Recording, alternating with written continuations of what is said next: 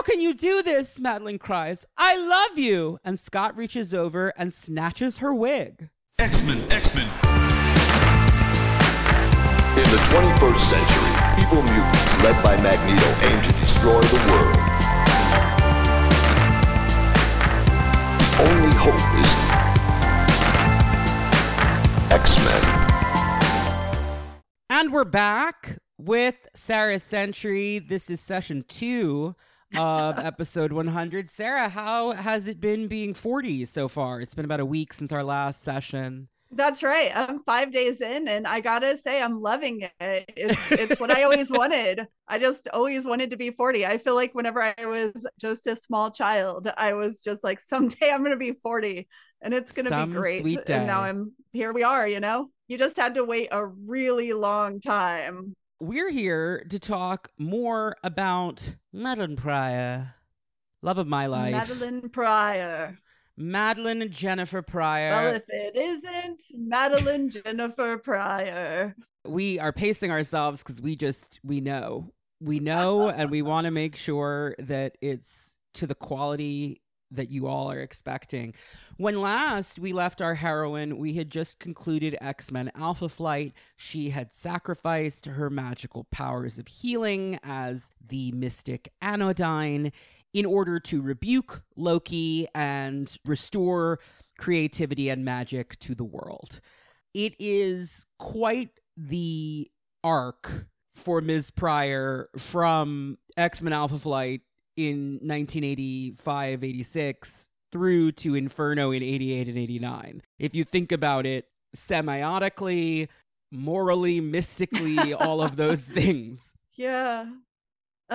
This is where the timeline gets a little bit wonky. So basically, if you're just reading Uncanny, the timeline's fine, and there's nothing confusing about it. If you want to also read X-Men Alpha Flight, it was coming out at the same time, but a little bit later. So, like, take us back a couple months to Uncanny X-Men 197. We get a glimpse of Scott and Madelyne in Anchorage at their cabin that they live in now, the one that we've seen in the From the Ashes storyline. Anchorage, Alaska, the home of North Star Airlines captain Madelyne Summers and her husband of less than a year, Scott Summers. So that contextualizes that time has passed. The endless honeymoon is now over and they are back in Alaska. But this has to take place after X-Men Alpha Flight because they find out she's pregnant in X-Men Alpha Flight. The Uncanny arc that starts here that leads into Trial of Magneto, she's definitely pregnant. So it's just one of those things. There's also the Asgard annual in here that's similarly timeline wonky, and Travis Starnes, God bless him, actually seems to have made this all work as a chronology, and that's the order that I've been going with here. So 197, it's literally just one page. Scott is looking at his visor and musing that Moira wouldn't have called him if it wasn't urgent. There's something wrong with Professor Xavier. If you've been following Uncanny, you know that Professor Xavier has been in declining health. He was attacked by a group of bigots, and his health has been kind of steadily failing ever since. Magneto has recently taken up residence at the mansion, seeking sanctuary there with Xavier. This is all leading into Trial of Magneto, in which Xavier will be mortally wounded, sent off to Shi'ar space, and replaced as headmaster by Magneto in his attempt at reform. Scott is troubled by all these developments. He thinks about how so much has changed since he joined the X-Men.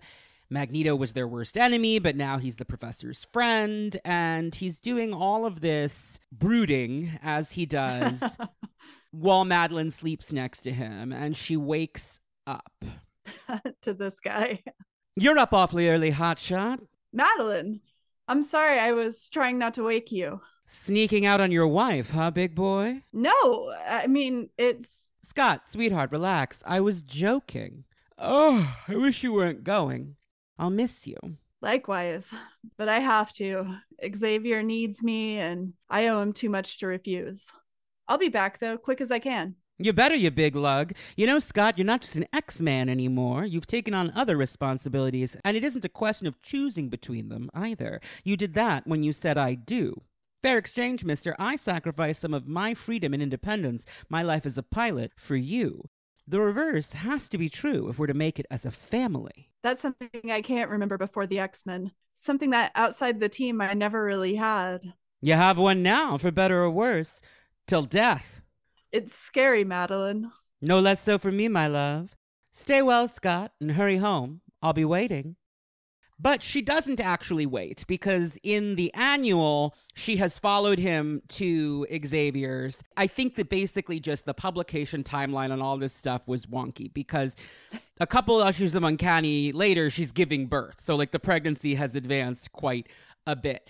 The annual has a moment before they all go off to Asgard that is pretty essential. Well, first, actually, there's an interesting moment where they call back to X-Men Alpha Flight. They're seeing visions of bad things happening on Asgard with Storm and Illyana and everybody else. Rogue says, you know, Cyclops, Storm's outfit and that hammer she was swinging remind me of pictures I've seen of Thor and those Asgard folks. Remember what Loki said when we beat him last winter? He pays his debts. Only a matter of time before he settled the score. I guess he just made his move. And Madelyne says, aren't you jumping to conclusions, Wolverine? Loki swore never to do us any harm. To which Kitty responds, he isn't called the Great Trickster, the Norse god of mischief, for nothing, Madelyne. If anyone can find a loophole in a promise, it's him. And I think that's interesting because Madelyne trusting that people will keep their word is a consistent part of her character, and eventually will be very tied up in her pacts with Sim and Nastir. Nastir will even comment on the fact that unlike mortal men, demons always keep their promises. And so the moment here where they have to be like, yeah, but he's literally Loki, so he was probably lying, is kind of fun. Madelyne, Professor Xavier's in England. Tell him what we've done and where we've gone. In my opinion, the mutant situation is desperate. We can't wait to check with him first. I hate leaving with the baby almost due, Which is, again, how we're able to place this in the title. But this establishes that X-Men Alpha Flight was last winter. So I think that story just came out way later than it was supposed to, basically, is the gist. Sure, yeah. I understand. Those kids are counting on you. Don't worry, Scott. I'll be all right. But how will you get to Asgard? Yada, yada. They figure out how to get to Asgard. They are all about to head out when Rachel walks in her new Phoenix costume, declaring herself Phoenix. Scott still doesn't know that she's his daughter and is really offended, but they don't have time to argue about it. Scott says, your stylized bird image. It's the same as the Phoenix symbol worn by Jean Grey. I'd appreciate your wearing something different. The outfit and the name, Cyclops, says Rachel. I mean to keep them both. I'm sorry it upsets you, but it's also none of your concern, because she's pissed about Madelyne, remember? You're married, remember? You may be leading this mission, but you're retired from the X-Men. She's right, Scott. Isn't she? Says Madelyne. And Scott says, sure, and puts his visor on. Kitty asks Madelyne to look after Lockheed, which is cute. And as they're all going off, Kitty thinks, Ray, how could you be so dumb? You know Jean was Cyclops' first love. In your timeline, they were your parents. But in this one, she died. Scott married Madelyne. They're going to have a baby. Are you deliberately trying to hurt him? As they disappear, we get this very foreboding panel of Madelyne holding Lockheed in the smoke. Goodbye, Scott. Oh, Lord. Why all of a sudden am I so afraid I'll never see him? We'll never be happy together. Ever again. And they're not ever happy They're together. really again. not. This has to be, I Ever. imagine, around the moment when Chris found out about X Factor, right? Yeah. It has to be, definitely, because it's like Madelyne's story just goes in a totally different direction after this moment. Abruptly, like you kind yeah. of think it's gonna do one thing, and then the next time we see it, they're like not as functional as they were before. They're really struggling as a couple. It's very ominous, as you say. We know something bad is gonna happen, and actually it turns out that a lot of really bad things are gonna happen. Terrible things are about to unfold. The worst things that you could possibly imagine happen.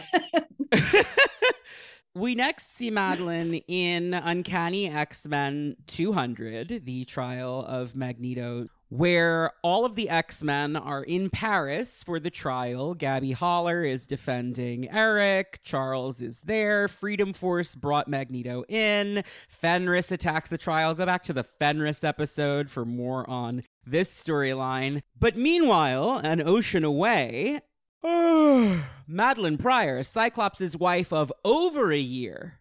So again, Chris giving you, this time scale's not sliding too much, baby. I'm going to tell you exactly how much time has passed.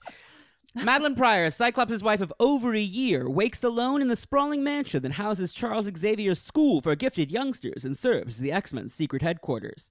It's expected that the trial will reach its climax today when Magneto himself takes the stand. That report was from correspondent Neil Conan, which that's fun, right? Because it's a foreshadowing of Neil Conan before Fall of the Mutants. He is, of course, a real person who Claremont was friendly with, but it's a fun wink given that Madelyne and Neil Conan will come to know each other quite well in that story. The time is 11 minutes past the hour. This is NPR's Morning Edition. I'm Bob Edwards. Coming next from Tallahassee, bad news, getting worse. I feel so out of it. Madelyne is heavily pregnant now, ready to pop at any moment. She is wearing a yellow maternity dress that looks a lot like, it's the same color as her outfits from the Ashes, which I think is important. Yeah. She continues to look great in yellow. Like, come on. Oh, yeah. It's a great color on her. I feel so out of it, so helpless. Why hasn't Scott called? He and the X-Men returned from Asgard over a week ago. Chris is really trying to make all of these stories fit into like an easy line. Timeline. Yeah. He and the X-Men returned from Asgard over a week ago. Are things so tough over there? Is he so busy? Others have phoned. Aurora, Nightcrawler, and Kitty almost every day, bless her. Doesn't Scott want to talk to me? Has he forgotten I exist? Probably. So, as we were just saying, the tone has changed significantly over the last week in universe. And I love that Kitty's calling her every day. Can you imagine getting a phone call from like 14-year-old Kitty Pryde like every day in the final weeks of your pregnancy? And you're like, hey, have you seen my husband around? Like, thanks, Remember Kitty. him? You were the maid of honor at our wedding. What's he up to? And then she speaks out loud to baby Nathan. Baby, I love your father dearly, but sometimes he can be a real jerk. And then, out of nowhere, Corsair and Empress Lilandra appear in the middle of the kitchen. And they immediately begin interrogating Madelyne about where Professor Xavier is. Because Lilandra has sensed through her psychic rapport with Professor Xavier that he is in grave death pain and peril and has been grievously injured. Madelyne's like, he's sick? Oh no, this is terrible. He isn't here. He's in Paris. And Corsair's like, well, shit. And they immediately teleport away to Paris. And Corsair goes, hey, to run, Madelyne. And Maddie's like, Corsair, wait, explain your... Can't, honey, no time. Zapped, and they're gone. Maddie immediately goes, okay, I better call the X-Men and warn them that something bad is happening if they don't know already. But then all of a sudden has a massive contraction. Where the heck did that come from? I'm not due for another... My baby, you're being born. And she goes into labor right there in the kitchen in the abandoned Xavier mansion with everyone else in Paris. And the Starjammers, now a galaxy away, as they pop in to say hi to Carol Danvers before she teleports them to Paris. Oh my God. Can you imagine being Madelyne Pryor? I would go evil after this moment. You don't even have to go and it's not even like, it's far from the worst thing that's going to happen to her over the next 2 years. It's wild. I mean, this is time to divorce Scott immediately. Like absolutely. You're like, oh, I'm giving birth at the Xavier Institute in an empty by myself building. On the floor in the kitchen. Yeah. Sharon Friedlander's not even here. Like, no one is home. There is no one to help. Because they were like, nobody's gonna be here, just take it off. To like hold the help, and Madelyne's like, what the hell? Wild. And, no time. She's just in a pinch. We don't get the follow-up until the next issue, 201. This is the famous issue featuring the Cyclops versus Storm duel. The issue is called Duel, and it opens with a big Rick Leonardi splash page. He's the guest artist on this issue, and on several issues throughout the Romita and Silvestri periods. It's a splash page of Madelyne in now a bright yellow sweater, like a cardigan, holding her baby son. Notably, and this is something that I double-checked when reading through this time, Scott and Madelyne's son is not given a name until Inferno, which is so weird and just shows how much this was a I'm writing Scott out storyline. Yeah. That the kid is not even given a name on panel. And for years of publication after this, they all refer to Scott and Maddie's son, but don't give him a name. It's super weird. But then he becomes Cable. Yes, but that's another story. Go back to the Cable episode for more on that because it's really complicated. Oh, yeah. So all the X-Men are circled around her and they're all looking really happy for her, except Rachel, who looks a little perturbed, and Scott, who is looking away, looking very ashamed of himself because, yeah. And Kitty says, Madelyne, you had your baby. Cyclops, you're a father. Yep. Crazy. I cannot believe this. Absolutely crazy. Madelyne is just sort of standing around with everyone, and at one point she asks Kitty to hold the baby while she talks to Storm. Yep. Kitty freaks out because, much like I felt at around this age when my aunt had a baby, I am like, I will drop and kill this baby if I am made to hold this baby for more than 5 minutes. It's a very nerve-wracking experience to hold a newborn if you're not used to it. You feel suddenly very, very clumsy and very, very responsible for another human life. But so she walks off. She's like, just for a minute, okay? Kitty's like, aw, okay, this isn't so hard. Maddie says, that's the spirit, Kitty, and walks into the hallway where Storm is waiting. They're standing in front of a mirror, and we see that Madelyne already has her banging body back. She has, in 24 hours, really bounced back and lost all the baby weight. Oh, man. Yeah. The purple skirt that she's sporting in this is nice. It's good. Yeah. And the little yellow pumps. It's a cute little outfit. I wouldn't match my pumps to my cardigan personally, but limited color palettes. It's an 80s comic. I would not be out of bed after giving birth, so traumatically on the floor? Yeah, I wouldn't either. I know. You gotta love somebody who's just game, though. She's like having a baby just in the middle of the floor being like, it's all good, don't worry about it. Very Claremont Dame. Yeah. When Ben Percy in 10 Lives of Wolverine had Sharon Xavier giving birth while firing a shotgun at an intruder, I was like, this is in the truest Claremont Dame tradition. Storm says, you look well, Madelyne, et cetera, et cetera. And this is where the real pivot happens, where it's clear that Chris is writing trouble into paradise. It's now January 1986.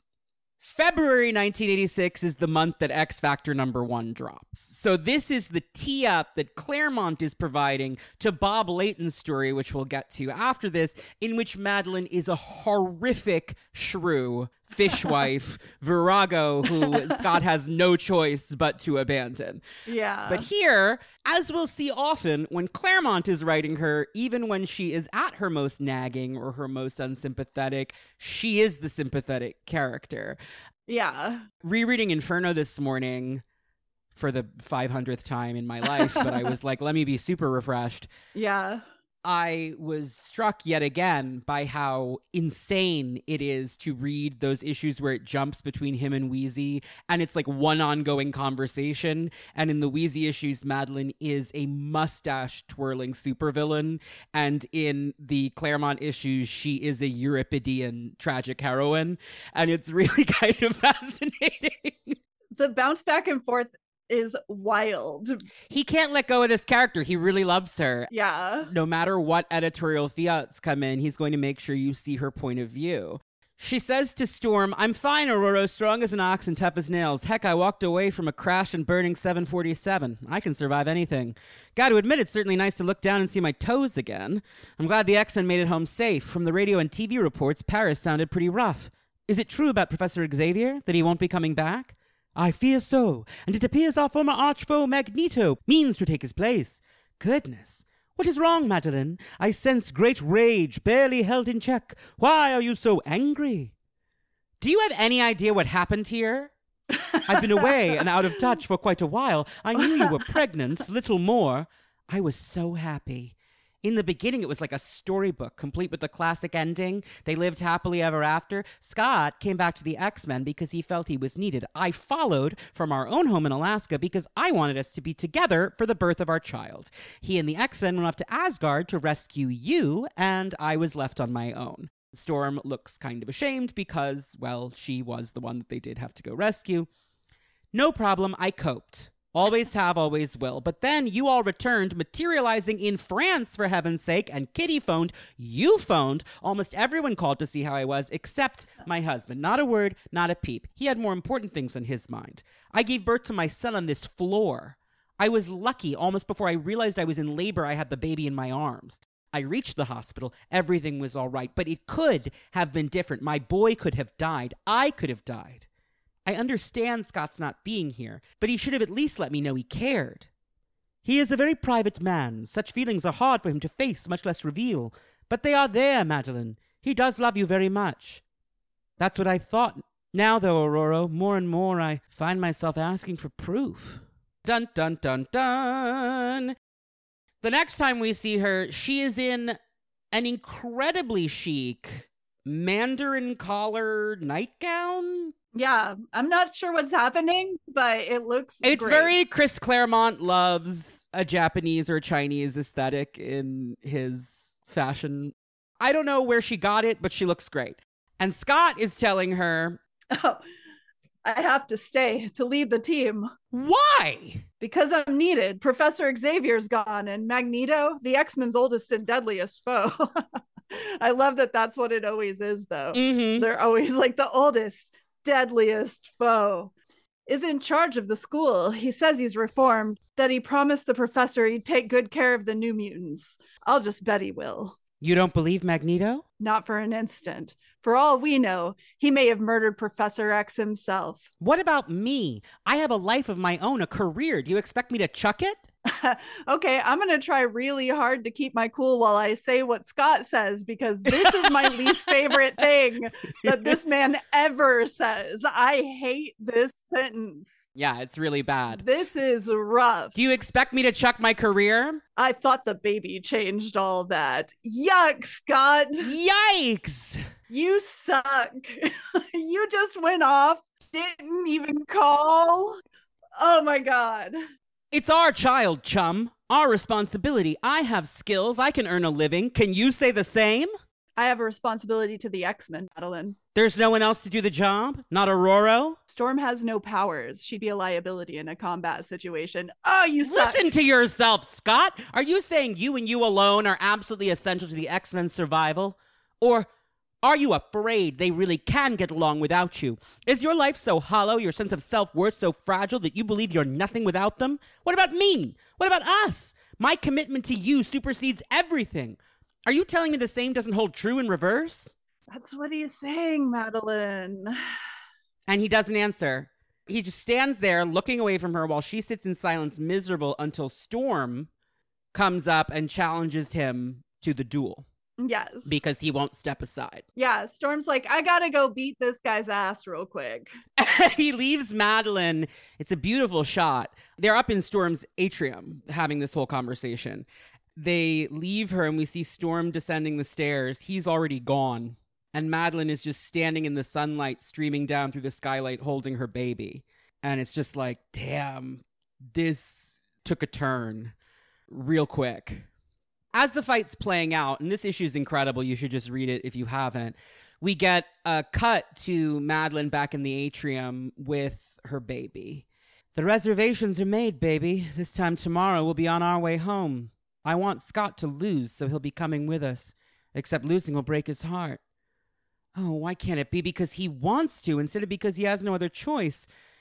But none of this has any meaning to you, does it, sweet pea? So long as you're fed and warm and loved, you're happy. We should all be so lucky. And then, even though Storm has no powers, it starts to torrentially rain outside out of nowhere. Ah. Huh? The sky was perfectly clear a minute ago. Where'd this storm come from?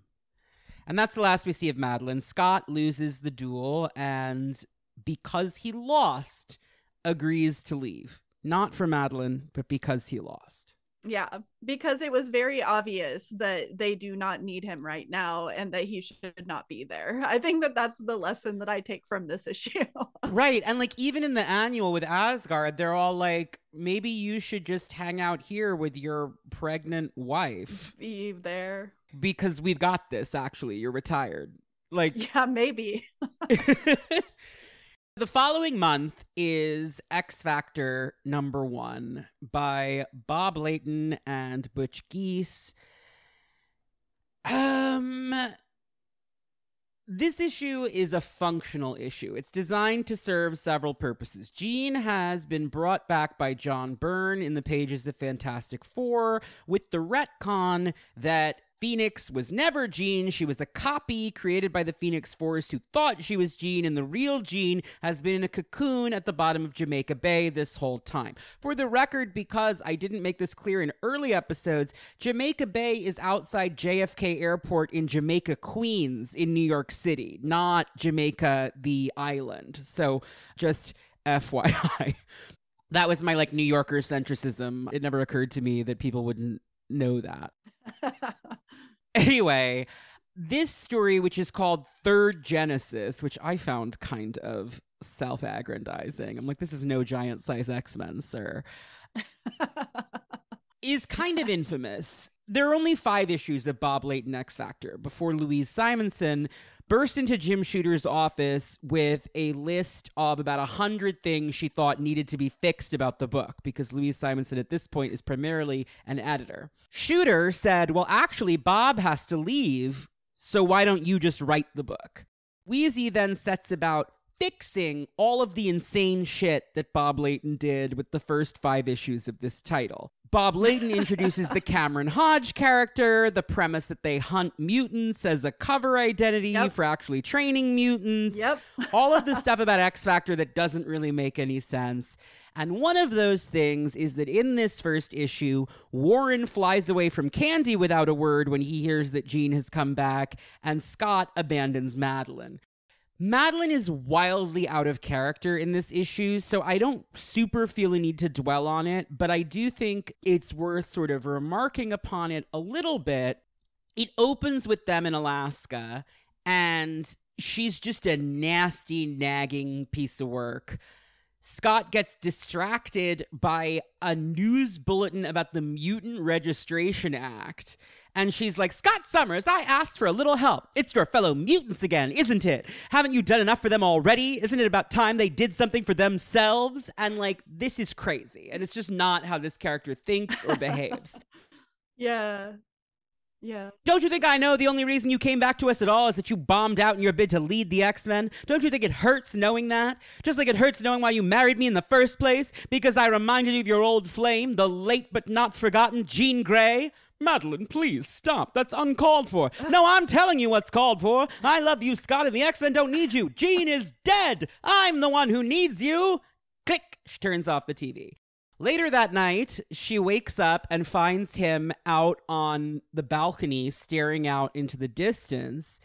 She's like, Scott, it's really chilly out here. Will you come back to bed? I'm sorry for snapping at you. I don't want to lose what we have. And he goes, I don't know what we do have anymore, Madelyne. And the way that this issue flips it so that Scott is the reasonable one and Madelyne is the unreasonable one really sticks in my craw. And listen, Chris Claremont's furious about it 40 years later. So it's bad. Scott, I've tried to overlook a lot of things. I tried to be understanding when you weren't here for the baby's birth. I know, I should have been here, except they're in Alaska and not here where it happened, but whatever, Bob. I've even tried to deal with the fact that I resemble your dead lover. It's never been an easy thing for me to live with. It's Jean, isn't it? You're thinking about her right now, aren't you? Yes.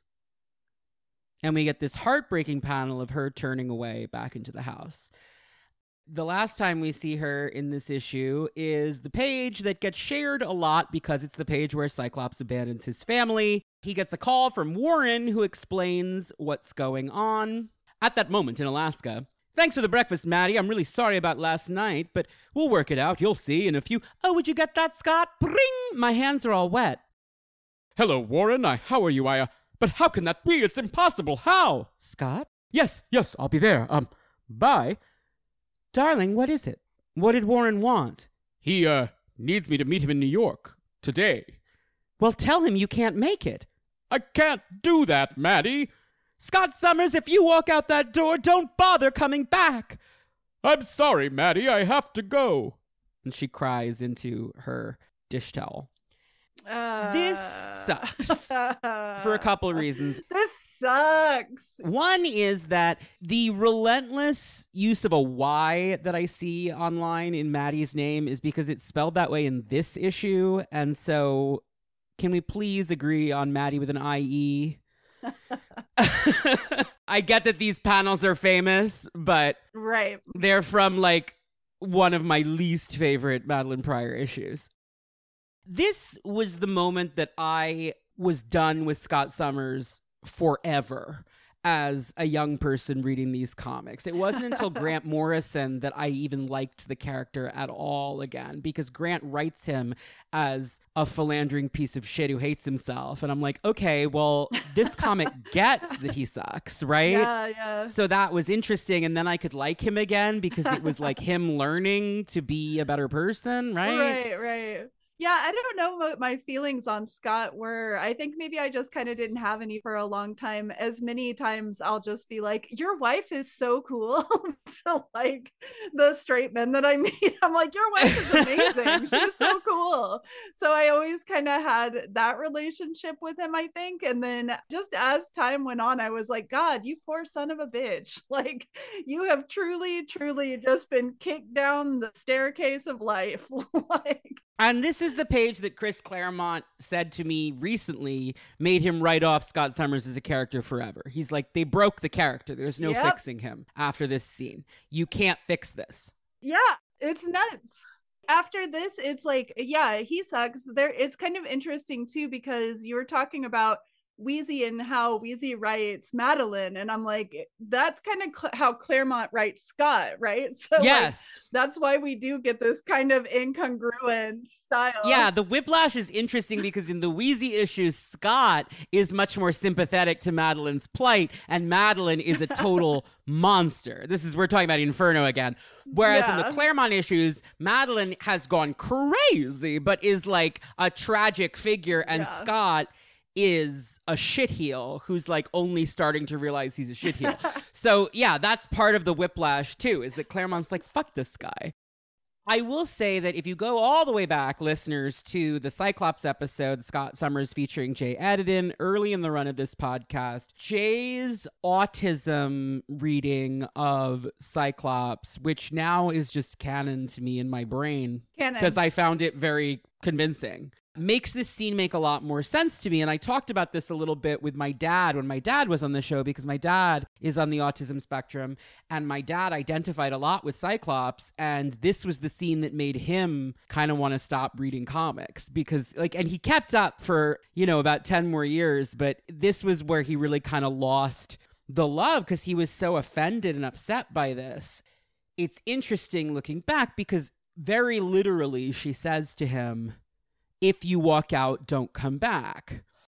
And if you interpret him as someone who can't help but take literal instructions like that literally, and I've seen this dynamic play out in arguments between my parents throughout my life where my mother has been speaking figuratively, that's hard. And that makes it slightly more understandable to me. It is also worth noting that early in the Wheezy run of X Factor, Scott does try to reach out to Madelyne.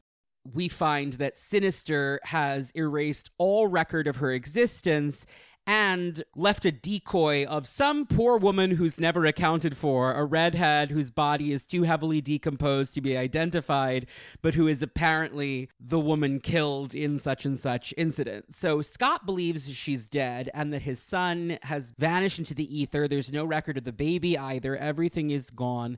So the plot makes sure that he can't reach out to her. But this moment is really, it's rough. And it's like 10 issues before he even tries. So yeah, while he's not telling Jean that he's married and has a child. Yeah. Which is also they don't tell crazy. Jean. It's like, what is wrong None of with them you? tell Jean. I know. And then she's like, wow, I can't help but feel that everybody's, I don't know, fucking lying to me. And they're all just like, oh, why do you feel that way? Because she's not telepathic when she comes back. Like, her telepathy's been suppressed. Yeah. So she's like, well, you're all keeping something from me. And they're like, no, what makes you think that? You all look very sketch. You look sketch as fuck, actually. There's a great moment where she and Scott are trying to get a hatch open on an aircraft, and he calls her Maddie with an IE, I should note. She's like, who's Maddie? And he's like, someone who knows how to open a hatch. Which, like, true. If you go back to the honeymoon issue with the squid, she did know how to open a hatch in a crisis situation.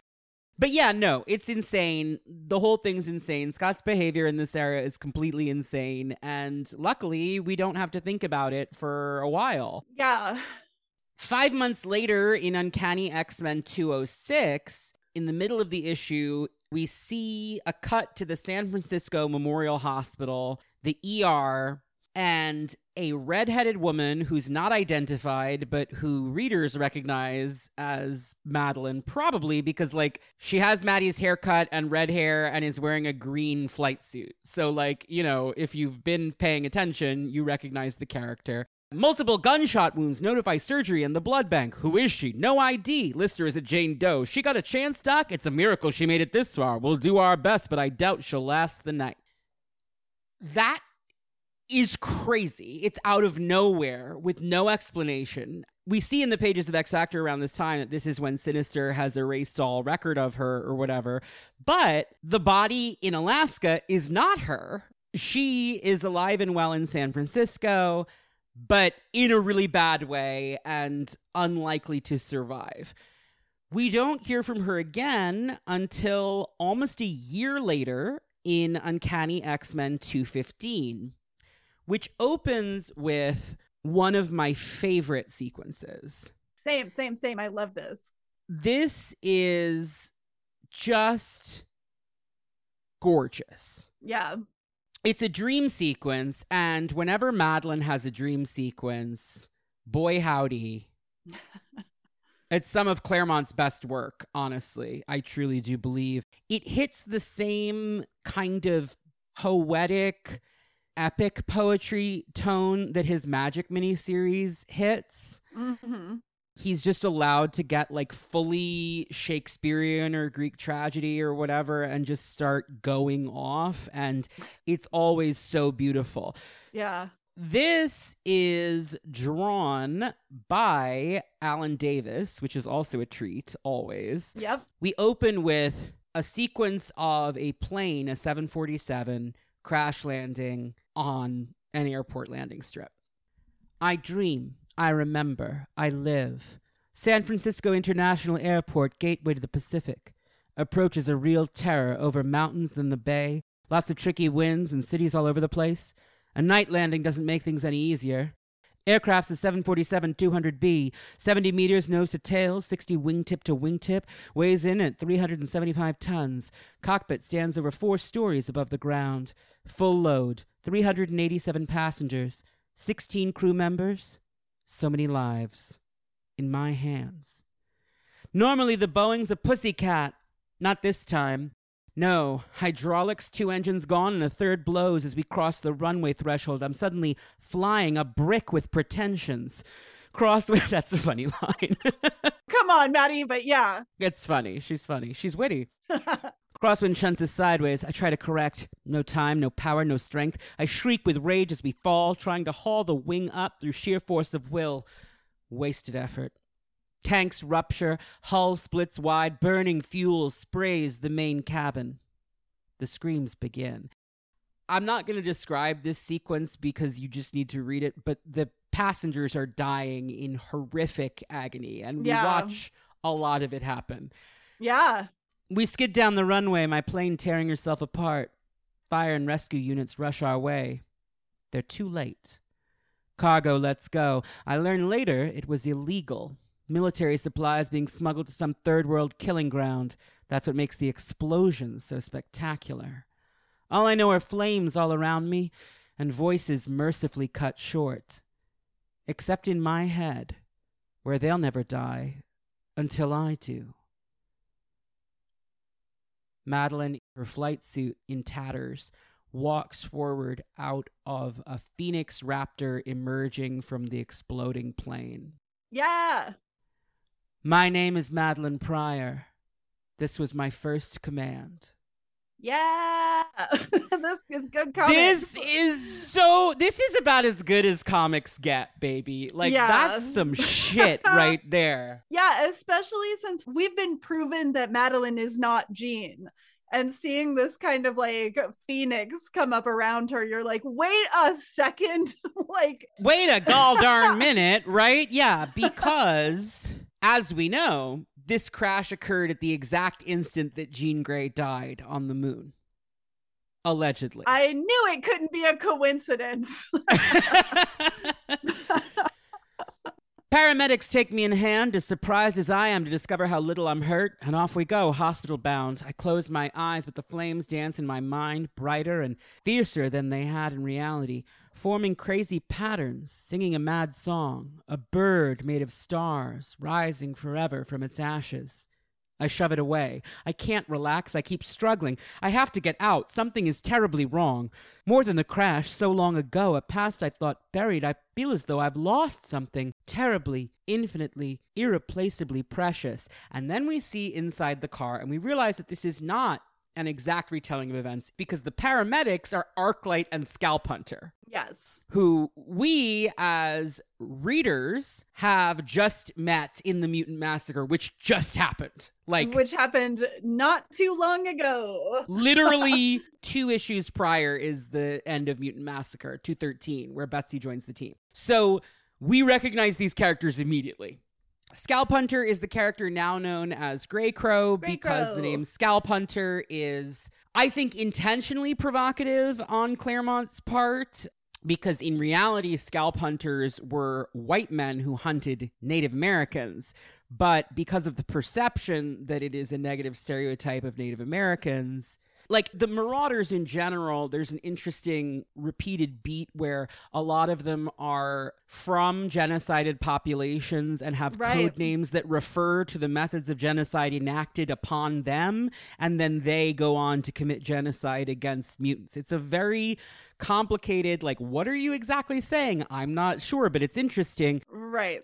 Arclight, although she's later given a Jewish name, Philippa Sontag, in a handbook, she's drawn looking Asian in these early issues, depending on the artist. And the Arclight airstrikes over Vietnam notably factor into Forge's backstory. So I think she's meant to be Vietnamese, probably. And then Scalp Hunter is a Native American who is using this nom de guerre that references the white bounty hunters who hunted down Native Americans. So just weird, interesting characters. Point is, they shouldn't be the paramedics in the car. No.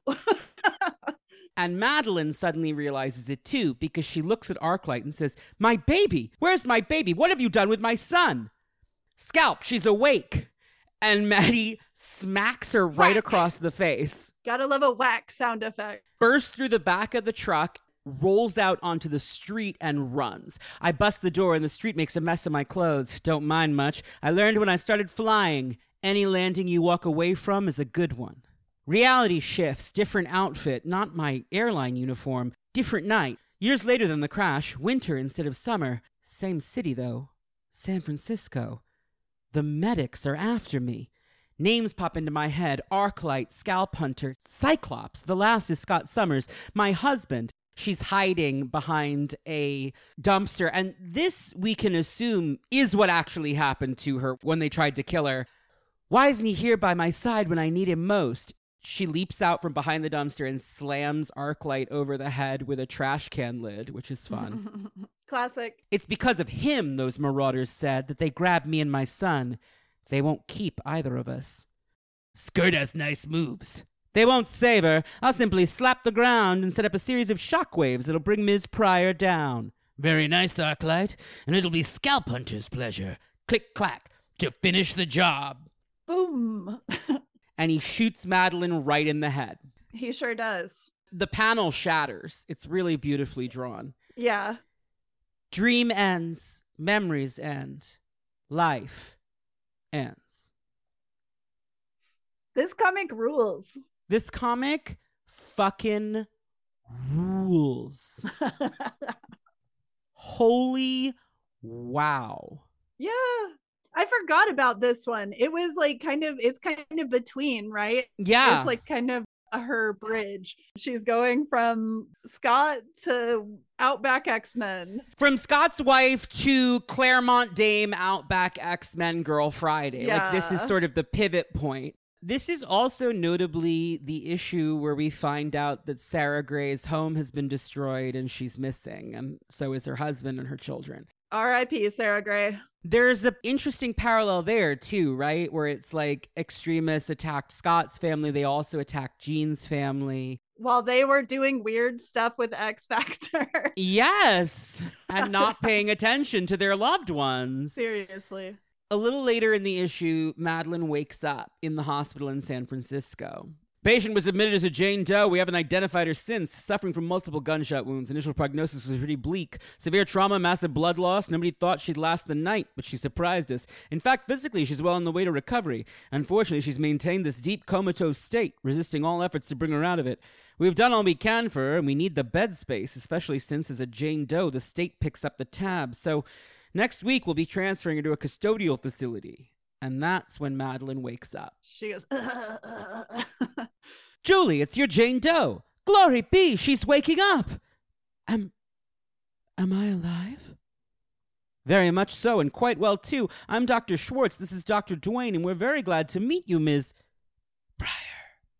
My name is Madelyne Pryor. That is the last we see of Madelyne until several months later in Uncanny X-Men 221, which is the first appearance of Mr. Sinister. oh, oh no, that guy. He is really pissed that the Marauders have failed to kill Madelyne Pryor, and he is reading them the Riot Act. I forge you into one of the deadliest fighting forces the world has ever seen. I offer power beyond imagination, wealth beyond the wildest dreams of avarice, if only you serve me and do so well. Yet when I set the simplest of tasks, the execution of this woman, Madelyne Pryor, you botch it. How then can I expect you to fare against such heroes as the Avengers, the Fantastic Four, or our most dangerous foes, who time and time again you have failed to eliminate? The X-Men! Sabretooth is pissed, attacks him. They're all really pissed. And he stresses, you have one more chance. You got to go back and find this woman because I hear she's awake. You got to go kill her right now. And I don't want to hear any excuses. And they're like, yes, boss, and go off to kill her. Luckily, the X-Men arrive in San Francisco because Madelyne, upon waking up, immediately called the X-Mansion. Smart cookie. Your mess. This is all your mess. Come get me. She's trying to find Scott and her baby because the baby's gone. Scott is gone. She doesn't know what the fuck is going on. Wolverine is like, we're here, Havoc, because I got a call from your brother's wife. Real angry, real scared, demanded to know why Cyclops dumped her and took their baby. And Alex is like, that's crazy. Scott went, maybe not, we'll see. We're playing cagey because she said she was nailed by Scalp Hunter and Arclight. Marauders? Gold star for you. Psylocke starts looking around, and that is when the Marauders attack the hospital. This is a wild sequence. There is a moment that I had forgotten about when Rogue kicks in the door to Maddie's hospital room and Scalp Hunter is grabbed Maddie by the hair and is holding a gun to her head. And there's a nurse who is just dead against the wall with a bullet in her skull. Yeah. Violence, these guys. Crazy. Yeah. I mean, the Marauders are really awful. They're terrifying. Yeah. They're really scary. A lot of them live on Krakoa now, but it's this era. They were like the scariest. They're terrifying. They were truly like the scariest villains that had ever appeared in this comic. They kill indiscriminately and they like doing it. They're like, hell yeah, we get stuff. Yeah. I'm too late to save Madelyne's nurse, poor gal. Give it up, Scalp Hunter, because like this random woman is just fully dead. After he knocks Rogue out, he goes, "Your turn, Red." Your turn, Red. And turns to kill Madelyne. And she says, like blazes, and slams her hospital tray into his forehead. Yeah. Ain't you the feisty little sweetheart? Almost ashamed to punch your ticket, but Sinister gave the word and I ain't about to cross him. Why? Who are you people? What do you want from me? We already got what we want. You're just a loose end. Relax, ma'am. Simply let things happen. Fight hard as you can. It won't make any difference in the end. Ah! And then he shouts because Dazzler has shot a laser through the window and blasted him, which is fun. This is a cute mutant circuit moment because Dazzler never used to be able to shoot lasers like a gun, but Claremont has leveled up her power specifically in that when she connects telepathically with Betsy is able to direct her and pinpoint her to specific locations where she can then blast a laser like a sniper. It's a fun little thing that they learned during their battle with the Juggernaut when the Juggernaut thought he had killed Dazzler, iconically, famously, when he revealed that he was a huge Dazzler fan. It's like their fastball special. They are having a great time teaming up. So the X-Men battle the Marauders for a while, and then we get perhaps Maddie's coolest panel of all time, which is after Scrambler has scrambled Wolverine and Havoc. Scrambler is one of the Marauders. He's Korean. He has the power, if he touches you, to basically make your superhuman powers implode on themselves. So Havoc and Wolverine are fully out of commission. And Scrambler says, "All dead, all gone. Oops, I thought you'd fall the whole way, Havoc. No matter, you're balanced pretty precariously. When you wake, you'll probably fall over. That'll do the trick. Now it's Maddie's turn. What a rip. Scalp and Saber couldn't do the job, but Scrambler, tee-hee, the whack!" Maddie pistol whips him with one of Scalp Hunter's guns, which she has picked up off the floor. And there's a great panel. She's in her hospital gown, by the way. Yeah. He is laying back on the floor looking up at her like, what the fuck? And she points the gun at him like she's been pointing a gun her whole life and says, "Sorry, creep. I don't die easy. Can you say the same?" He can't. He can't. Canonically. It is so good. I think about this panel all the time. Yeah. "Sorry, creep. I don't die easy. Can you say the same?" To me, that is like the epitome of Claremont Dame dialogue. Like if there was a chum or a lover or a bunkie or a sweetie in there, it would be like 1000% it. But creep is up there too. Sleazoid, there's like a few that it could be, but man, that's good. Arclight then causes a big earthquake, so everybody has to flee. Rogue grabs Madelyne and flies off with her, and Madelyne says, "All those people endangered, some hurt, even killed. Because of me?" "Afraid so. But why, Rogue?" "Haven't a clue, sugar." Rogue's not one to ask why. "Marry into the X-Men family? I guess you catch a lot of X-Men grief," which is a funny line. They're then attacked by Polaris, who no one knew yet was possessed by Malice. She's in her new Malice look. "I don't believe this, Polaris. How could you be working with the Marauders?" "Silly girl, I lead the Marauders," which is a big reveal. Maddie ends up falling into the drink, which, by the way, now that I'm thinking about it, is another reference to Vertigo. Yeah, totally. Madelyne. Like Maddie falls into the San Francisco Bay. She sure does. And Longshot has to fish her out.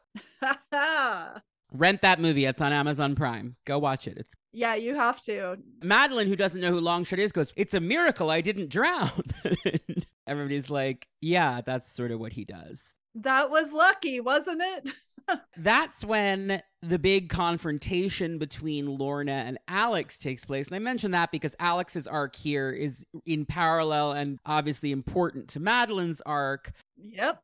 Lorna, listen to me. Malice is evil. Your will is stronger. Fight her influence. Don't let her rule you. Silly boy, save your breath. Little Lorna's pure malice through and through. She loves it, Alex. We were made for each other. Oh, look, a flare. How pretty. Scalp Hunter's way of telling us Madelyne Pryor shoveled off this mortal coil. Perhaps some X-Men as well. No! I could send you to join them, my darling. Easy as sin. But so much more wicked, don't you think? To spare you. My magnetic power will let you down easy, tormented by the knowledge of what I've become. Happy landings, lover. Of course, you could always try to stop me, the way you did before. Blast me out of the sky to kingdom come while you've got the chance. Can you do that, Alex? Slay the woman you profess to love? Lorna, please come back. Don't make me. If you don't, then whatever happens afterwards, you'll be in part to blame. Alex, whose whole thing at this stage and like throughout his character history is that he hates his mutant power because he doesn't want to use it to hurt people. Yep. And he, in tiny font, Tom Warzakowski letters the fuck out of all these issues. Yep. As he always does, but like these moments where like it's to show that they are just lost. The font is so teeny tiny and he says, "I love you, forgive me," and then screams Lorna as he sends a killing blast right at her. Nice try, lover, but my shields can handle even your best shot. Still, it's the thought that counts. You failed to kill me. What matters is you tried. She flies away, leaving him in despair. I love it. It's so good. And it sets the stage for everything that then happens with him and Madelyne through the Inferno, right? Yep. Oh, I love these two. This is where things get really fun, right? Is Havoc This and is where Madelyne. things get really fun because I love them together. So do I. It's one of those things where it's like, okay, is this healthy? Maybe not. Is this a good idea? Definitely not. Is it the idea that these two characters would have and pursue? Yes. Yes. And it's, in the long run, kind of the best thing that happens to either of them until it gets fucked up. Yeah. And that's what's really sad. And that's why it's nice in the present to see that maybe they might get another shot at it with both their eyes wide open, you know? And I'm intrigued to see where that goes after Dark Web because I love Alex. Yeah. I am also a huge Lorna fan. Yep. I don't think they should be together. Not really. People have said to me, they're like, you acknowledge that Alex is not a good catch romantically. Why do you want him to be with Madelyne? And it's because they complement each other well. And she's like, listen, I love her with all my heart. She's not exactly the most eligible candidate at the speed dating session either, right? They've both got their shit. There's something about what they each bring out of the other that's really beautiful, and that's why the way it gets twisted in Inferno is so tragic. Yeah. Because the issue after this is Omens and Portents, Uncanny 223, which is an issue guest drawn by Kerry Gamble. I believe it's his only issue of X-Men. He's best known for Luke Cage and Iron Fist stuff in terms of Marvel comics. He was also a Superman artist. And for X-Men fans, he drew the Fallen Angels miniseries with Joe Duffy. Well, most of it anyway. I think he drew like 3/4 of it. I don't remember. I'd have to check. He has a very distinctive style. I like that it's a fill-in on this issue because I think the way that he draws her ruminations is really smart. Madelyne is standing out on a cliff, facing the ocean. It's not a great vibe. Like, she's clearly not well, right? Yes. I love Alex here, though, right? Because he's like creeping up the side of the mountain, and this man, It's like it has to be seen to be believed. Very much as we just said, not only does Madelyne look absolutely great in her flight outfit, Alex is wearing an outfit that just is the most Alex thing I've ever seen. Alex is in his tiny slutty shorts era. And as we know, Madelyne loves a summer's boy in tiny slutty shorts. But he's wearing tiny green jogging shorts out for a jog with a matching green headband. Tall socks, very tall, like tube socks that he is wearing that I love. Completely shirtless. Much as Cyclops's ass was the main character for one of our previous issues, Alex's ass is the main character as he's climbing up this rock. It's just so funny. Just like, yes, this is where he wants to be in life. Climbing up the side of a mountain, reaching forlornly towards a damsel, right, is like exactly what Alex wants to be doing at all times, and this allows him to do it. Before Alex turns up, we get our first wide awake rumination from Madelyne's perspective on her life. It's also a recap. Claremont felt it was important to catch people up in case this was their first issue. This issue is what establishes Madelyne's new status quo as the X-Men's human friend who's helping them out despite her better judgment because she feels an obligation to. And this is why that X Factor conversation really pisses me off in X Factor 1, because the way she talks about mutants is not how she feels in any issue before that issue or afterward. And it's kind of like, Bob Layton, no, that's just not who this character is. But in any case, she's holding a copy of the San Francisco Chronicle. Mutant battle rips downtown. X-Men, city's saviors or destroyers? Mutants. The dirtiest of words these days means you're different, an outcast, feared at best, hated at worst, hounded, hunted, always a target, to be hurt in body and soul, too often killed. She isn't one. She just married into the tribe. Hasn't made a difference. She's marked, same as the rest. And that's an example of Claremont using the Jewish analogy very directly, which he does sometimes. How did I come here? Why me? What did I ever do to deserve this? Perhaps the fates know, or God. Trouble is, they'll never tell. Madelyne Pryor, pilot, strong, self-reliant, good at her profession, a born survivor, a solo act and content with it, till she met Scott Summers. Didn't matter that he was mutant, an X-Man. She loved him, wed him, bore his son. The happiness lasted a year. Then, without warning, he left home. No real explanation, but he wouldn't meet her eyes. A secret, she knew. Something bad. No word after that, no answer when she tried to reach him in San Francisco. The marauders stole her child, left her for dead. She was in a coma for months. When she awoke, she discovered she'd ceased to exist. She knew who she was, but there was no proof. Every scrap of documentation about her had vanished. She'd become a non-person. There's nothing left. Not even my wedding ring. And that's interesting, right? That they took her fucking wedding ring because they put it on the corpse they left behind in Alaska. Marauders. Every possession obliterated as completely as my past. I turned to the police for help. They couldn't find any record that my baby'd even been born. They thought I was crazy. The doctors, too.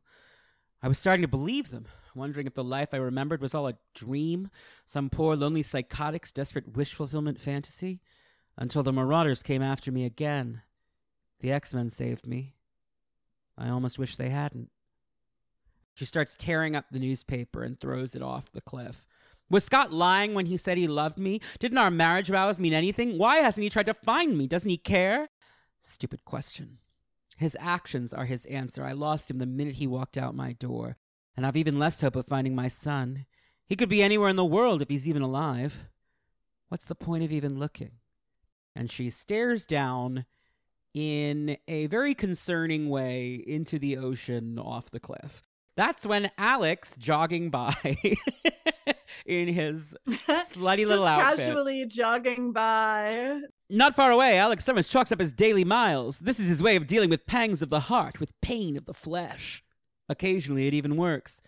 Someday, somehow, Lorna, I'll find a way to break the Marauders' control over you. We'll be together again to live happily ever... Huh? That's Madelyne. What's she doing? She's standing right at the edge. Oh my God, does she mean to jump? Madelyne, don't! Read this part, because you were... Yeah. Take it slow, take it easy, step at a time. Last thing you want to do is spook her. Why are you way out here? What's wrong, Maddie? They're on Alcatraz, by the way, which is kind of hilarious. They're on Alcatraz. Yeah, why not? What's wrong? Alex, you've got to be kidding. I thought I'd found someone to share my life with. Instead, I'm drowning in grief and terror and pain. People are trying to kill me. They've erased the fact of my very existence. They've stolen my baby. And I haven't a clue of the reason, except that it's bound up with my husband and the life he leads. I'm no mutant, Alex. I'm not an X-Man, but I'm part of your war. I'm one of the non-combatants who always gets maimed and slaughtered by the bullets aimed at you. My whole life I've fought to stand alone, to depend on nobody but myself, only now I can't. So you want to quit? Human beings can't survive in your league, Alex, so what's the sense of even trying? Hey, lady, you're not the only one who's suffering or who wanted to have a normal life, only to see it blown to bits. The woman I love, Lorna Dane, leads the Marauders. She hovered right above where you're standing and dared me to knock her out of the sky. This is hilarious to me because this is not the same thing, Alex. You're like drawing false equivalents. It's fine. He's funny. He continues to yell. She said if I didn't, I'd be partially responsible for everything she did afterwards. I knew it wasn't really Lorna speaking, that she was under the control of another marauder, Malice. Lorna wasn't the villain, Madelyne. She was a victim. Malice loved it. Watching me squirm made her day. I faced Hobson's choice. Whatever I decided, either way I'd lose. So I made my decision. I fired. Skakaw! And he fires again, which is just like, chill out, buddy. We're at an 11. We need you at like a 2. And watched her magnetic shield deflect my plasma blast. It's hard to say plasma and blast next to each other. Plasma blast. If worse comes to worse, all I have left of Lorna and my life together are memories. But you, Madelyne, you have a child. If you give that up, what happens to him? I loved and trusted your brother, and he let me down. He wasn't there when his family needed him. I'll never forgive that, and I'll never let myself become so vulnerable again. That doesn't mean you have to stand alone. If the X-Men are anything, it's a family. I've only just begun to realize that we're strong because we stand by each other. That way we can survive anything. That way, no matter what, we'll win. You sure? Bet my life on it. Then, chum, so will I. Chum! And that's the moment. Yeah, chum, it's good. They hug, and it's actually really cute. This is a really sweet moment because it's entirely platonic, right? He looks up and is like, oh my God, my sister-in-law is about to kill herself, and talks her off the ledge. And she's like, wow, my no-good husband's kid brother is talking a lot of sense. And they really embrace as friends. And to me, this issue is the core of their relationship. Yeah, I think so too. It sucks that it gets twisted into something else by Nastir. But, you know, that's comics, baby. Like, you can't have anything nice for long, right? And you see kind of right here, it's like the makings of everything good and everything bad between them, right? He's kind of off on his own, like... When she's like, I'll never be vulnerable again. Yeah. And he's like, that's fine. We're best friends. Good stuff will happen. And she's like, okay. Meanwhile, Storm, if you go back to the Forge episode a couple weeks back, this is when the adversary in the form of Naze is deceiving her into believing Forge is going to end the world and yada, yada, yada. So Storm's in trouble and the X-Men resolve to go and find her. Wolverine asks them all, like, are you with me? And they all go like, I am. Like, you have my butterfly and my laser and my throwing star or whatever. And Madelyne says, count me in too, Wolverine. The devil I will. You're not an X-Man, Madelyne, or even a mutant. You're a civilian. This isn't your fight. Moreover, we can't spare anyone to look after you when things get rough. And what chance will I have if I'm left behind? How long till the Marauders find me? You say if I come with you, I may die. If I'm left on my own, chum, I will. Miss Pryor has a point, Wolverine, says Alex. She's my brother's wife. I'll watch out for her. Blazes, have it your own way then. Let's roll. And now Maddie's part of the team, basically, which is fun. Whenever Alex says, I'll watch after her, my eyebrows do a thing like involuntarily. And people at home can't see that, but just know that it happened. Fall of the Mutants pops off here, and she is a big help to the team, especially after Spiral blinds Dazzler with a spell. Maddie agrees to be her eyes and walks around with her and gets herself into all kinds of trouble. It's a good little showcase for her. There's a good moment where Colossus is looking around and Maddie says, "Anyone there, Colossus?" "Yet, Miss Pryor, only my imagination. Come, let us rejoin the others and save the world." "How can you joke? All I want to do is run away and hide." "Yet you remain. What is the point of possessing power if it is not used? And of being human if not used for good? I also am afraid, but my friends need me, and a person should always stand by those he loves."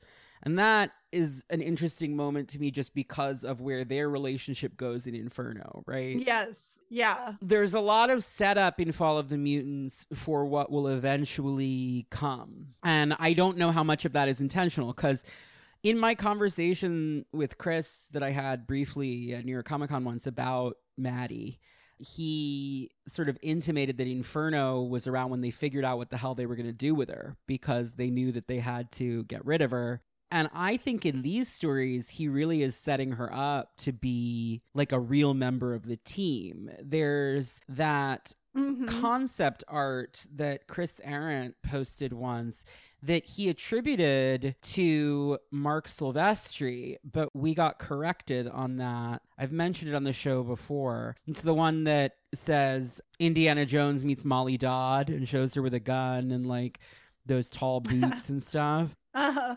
That was attributed apparently in some book to Mark Silvestri, but the artist George Gozum reached out to me about a year ago to show me that drawing in his sketchbook, which he says he gave to Chris Claremont years and years ago. And in that sketchbook, he also drew a design for Celine, in which she had an underboob cutout in her dress that looks a lot like the Goblin Queen design. It's possible that these pieces of concept art were in the office because Chris apparently did make copies of them and was like, "These are super cool, we'll get in touch," or whatever, and then they just never got in touch.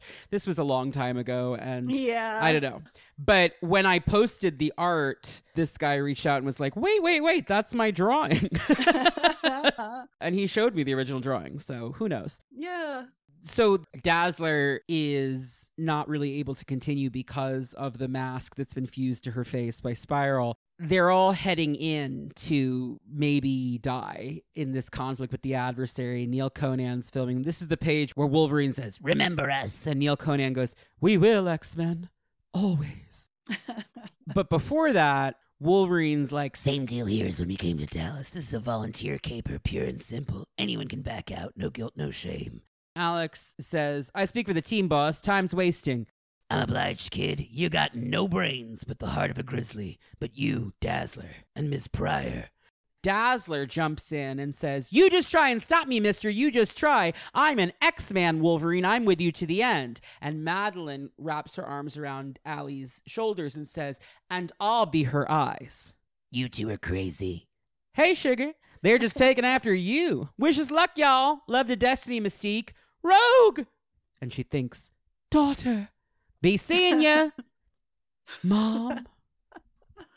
Oh my God. Then they go in, and the reality warping that the adversary is causing is like a huge, messy, nasty thing. Neil Conan is describing to his partner Manoli Wetherell and to the viewers at home what's going on. And we get a close-up on Maddie eventually. This is the flashback where we see Forge's horrible secret.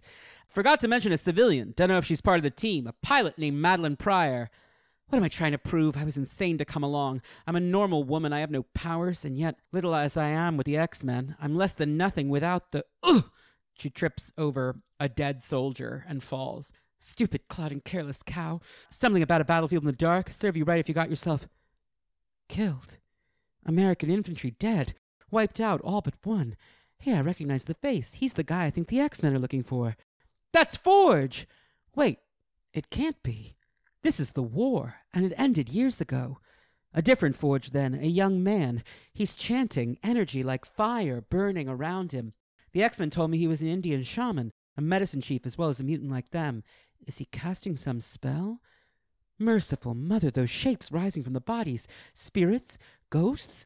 Souls? Those are his friends. What is he doing? That is when he casts his horrible spell, as reported in the Forge episode, and it's Madelyne who screams no. And we zoom in on her face. We see the airstrike and all of that. Havoc lays a hand on Maddie's shoulder as she watches the landscape burn and says, Madelyne, it's okay. We're okay. No, Havoc. Not okay. Never again. Did you see, X-Men? What Forge did? And this moment, I think, is really key, right? Maddie just watched Forge summon a legion of demons and sacrifice the souls of his friend in an act of vengeance, and she's disgusted by it. Yeah, but taking notes, but disgusted. But also she now knows that's a thing you can do, right?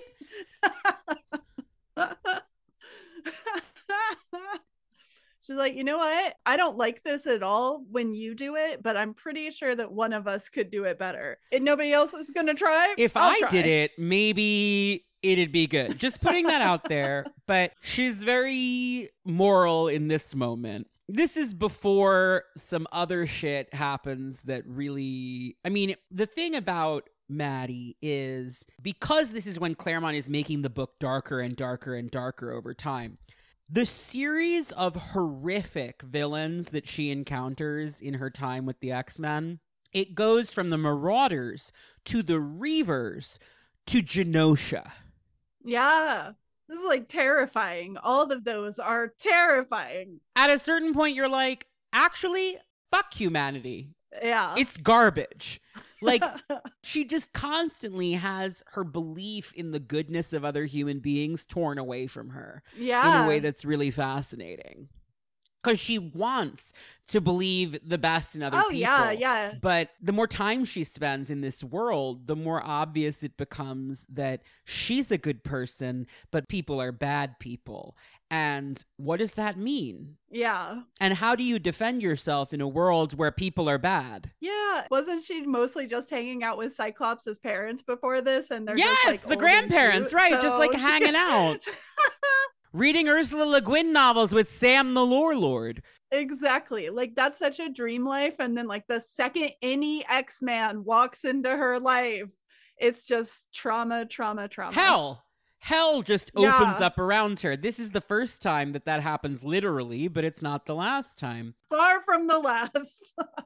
There's a really important moment here where she is the one who gives an interview to Neil Conan. Yeah.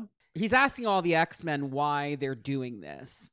The Fall of the Mutants, for context, the arc where the X-Men die on national television saving the world and are beloved as heroes for quite a while, which complicates Gyrick and Val Cooper's mutant registration project and all that other stuff, because suddenly, like, the X-Men died to save everyone. So how bad can mutants be? And it's this interesting moment in mutant-human relations that gets thrown by the wayside by the time Muir Island Saga rolls around, so don't worry too much about it. Yeah. Yeah, it doesn't last long, but Neil Conan says, how about you, Ms. Pryor? Why are you here?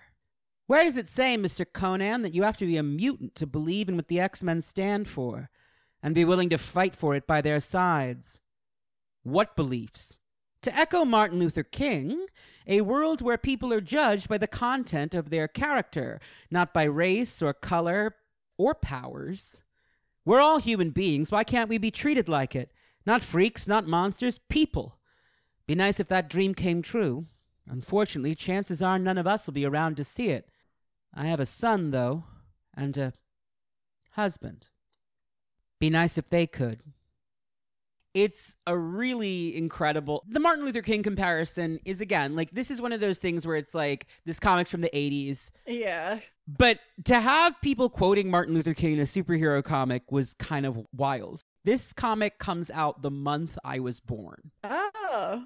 This is my birth month issue of Uncanny X-Men, is Madelyne and the X-Men sacrificing their lives in Dallas to save the world from the adversary. March 1988. And I gotta say, all of these trades came out when I was 12, right? So Inferno, From the Ashes, we talked about that in session 1, but Fall of the Mutants was another one. And I read this when I was 12, and it was crazy because I read Inferno first. And then I went back and read these. The thing about Inferno is, like, you read the Chris Claremont issues, you really feel for her. It's unbelievably tragic. Yeah. And then I go back and I'm like, wait, not only was this unbelievably tragic, she's also a great human being. Like, this really, it sucks that this happened to her. It fucking sucks. Because she believed. She believed in Xavier's dream. She believed in all of this shit. The second she got there, she was like, you know what? I'm in. And the world just conspired against her. And it turned out, retroactively, that it had been conspiring against her from the moment of her birth. Yeah. That she never had a chance. She never, ever had a chance. But despite that, despite being programmed by Mr. Sinister, she chose to do the right thing as many times as she could on behalf of this marginalized community that she found herself enmeshed in because of the man she loved. And that is pretty incredible. And it's why, you know, we lose something in Madelyne becoming a mutant character, right? Yeah. In the same way that we lose something with the Moira X retcon. We gain things as well. Yeah. I would say that it's worth it in the long run to gain Madelyne as Jean's dyadic figure, as the mutant Goblin Queen. To gain that is worth it. And I think to gain Moira X is worth it. But you do lose this thing that Claremont really did believe in. The ally who shows up. Yeah. And who puts themselves on the line every time. We don't see that as much anymore in X-Men comics, and I think that's in part because we're all more cynical about whether that's possible in 2023. Yeah, definitely. But I would like to see it more. I would like to see Stevie Hunter again. I would like to see Lee Forrester again. Yeah. I'd like to see Amanda Sefton again. Yeah, I miss them. I will say this is one reason I'm really excited for Jerry Duggan's new run of Uncanny Avengers. I hated the original Uncanny Avengers. That's no mystery to anybody who listens to this podcast. But I thought Jerry's run on it was fun. The thing that has always been tricky about Uncanny Avengers is it was in a time when mutants were completely on the back foot. And now that it is a more equitable conversation, I'm really interested to see how that will shake out. I like that Steve Rogers gives a shit about mutants. I think that's cool and good. I like that Tony Stark, even though he's a fucking asshole, gets that Emma Frost has a point. Yeah. And respects that. And as much as he's going to keep tabs on them and be like, hey, Firestar, if you want to give me intel, I'll pay you for it. He's also looking out for mutants in a way that he doesn't have to. Yeah. Carol Danvers, who was a friend to the mutants and then was not a friend to the mutants. Yeah. Is also doing that now. Kelly Thompson just did that whole arc where she teams up with a bunch of X-Men characters. It was actually a nice setup for Kanon to be on Uncanny Avengers because it was this Avengers character meeting her and being like, so we've like never met. Like it kind of elided the weirdness of like Carol knows Betsy and knew Asian Betsy, but is aware that she doesn't know Kanon. It was kind of a funny moment. And she was just like, hi, I'm Kanon. I'm Psylocke. It's fine. Let's move on. We have to save people, which is like very Kanon of her. Like, yeah. Kelly Thompson's Captain Marvel has been a true delight, hasn't it? Just so many good character interactions. I just have trouble with Carol. Sure. And I wish I didn't, but I do. Fair enough. Yeah. Actually, like I was struck rereading the Maddie stuff, the Green and Pleasant Land Genosha arc. That's my favorite Carol ever, is the Carol in Rogue's head who saves Rogue. Yeah. When Rogue is molested by those magistrates and Carol rises to the top of her psyche and is like, girl, you need to let me front right now. You need to let me have this. I can take it. And for the next several issues, it's just a Carol Danvers and Wolverine adventure, but she's Rogue. Yeah. But it's Carol.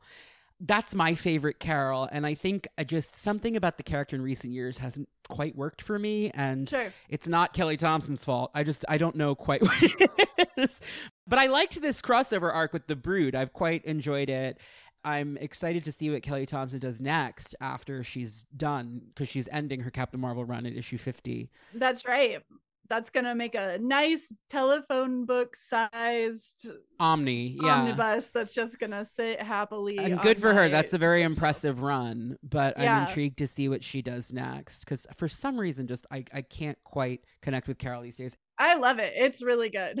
It went a long way to see Carol back hanging out with the X-Men again because that's right. the Carol I love most is like their buddy Carol. Anyway, Yep. I digress. The point is, it's nice to see some of that coming out again in the Krakoa era, and I think it's about to be tested because the Fall of X storyline seems like it's going to be a shitty moment for Krakoa, and we're going to find out who our friends really are because Right. it's one thing for humans to show up when you're a superpower now. Yeah. It's another thing for Krakoa to be in crisis and your friends to show up. Yeah.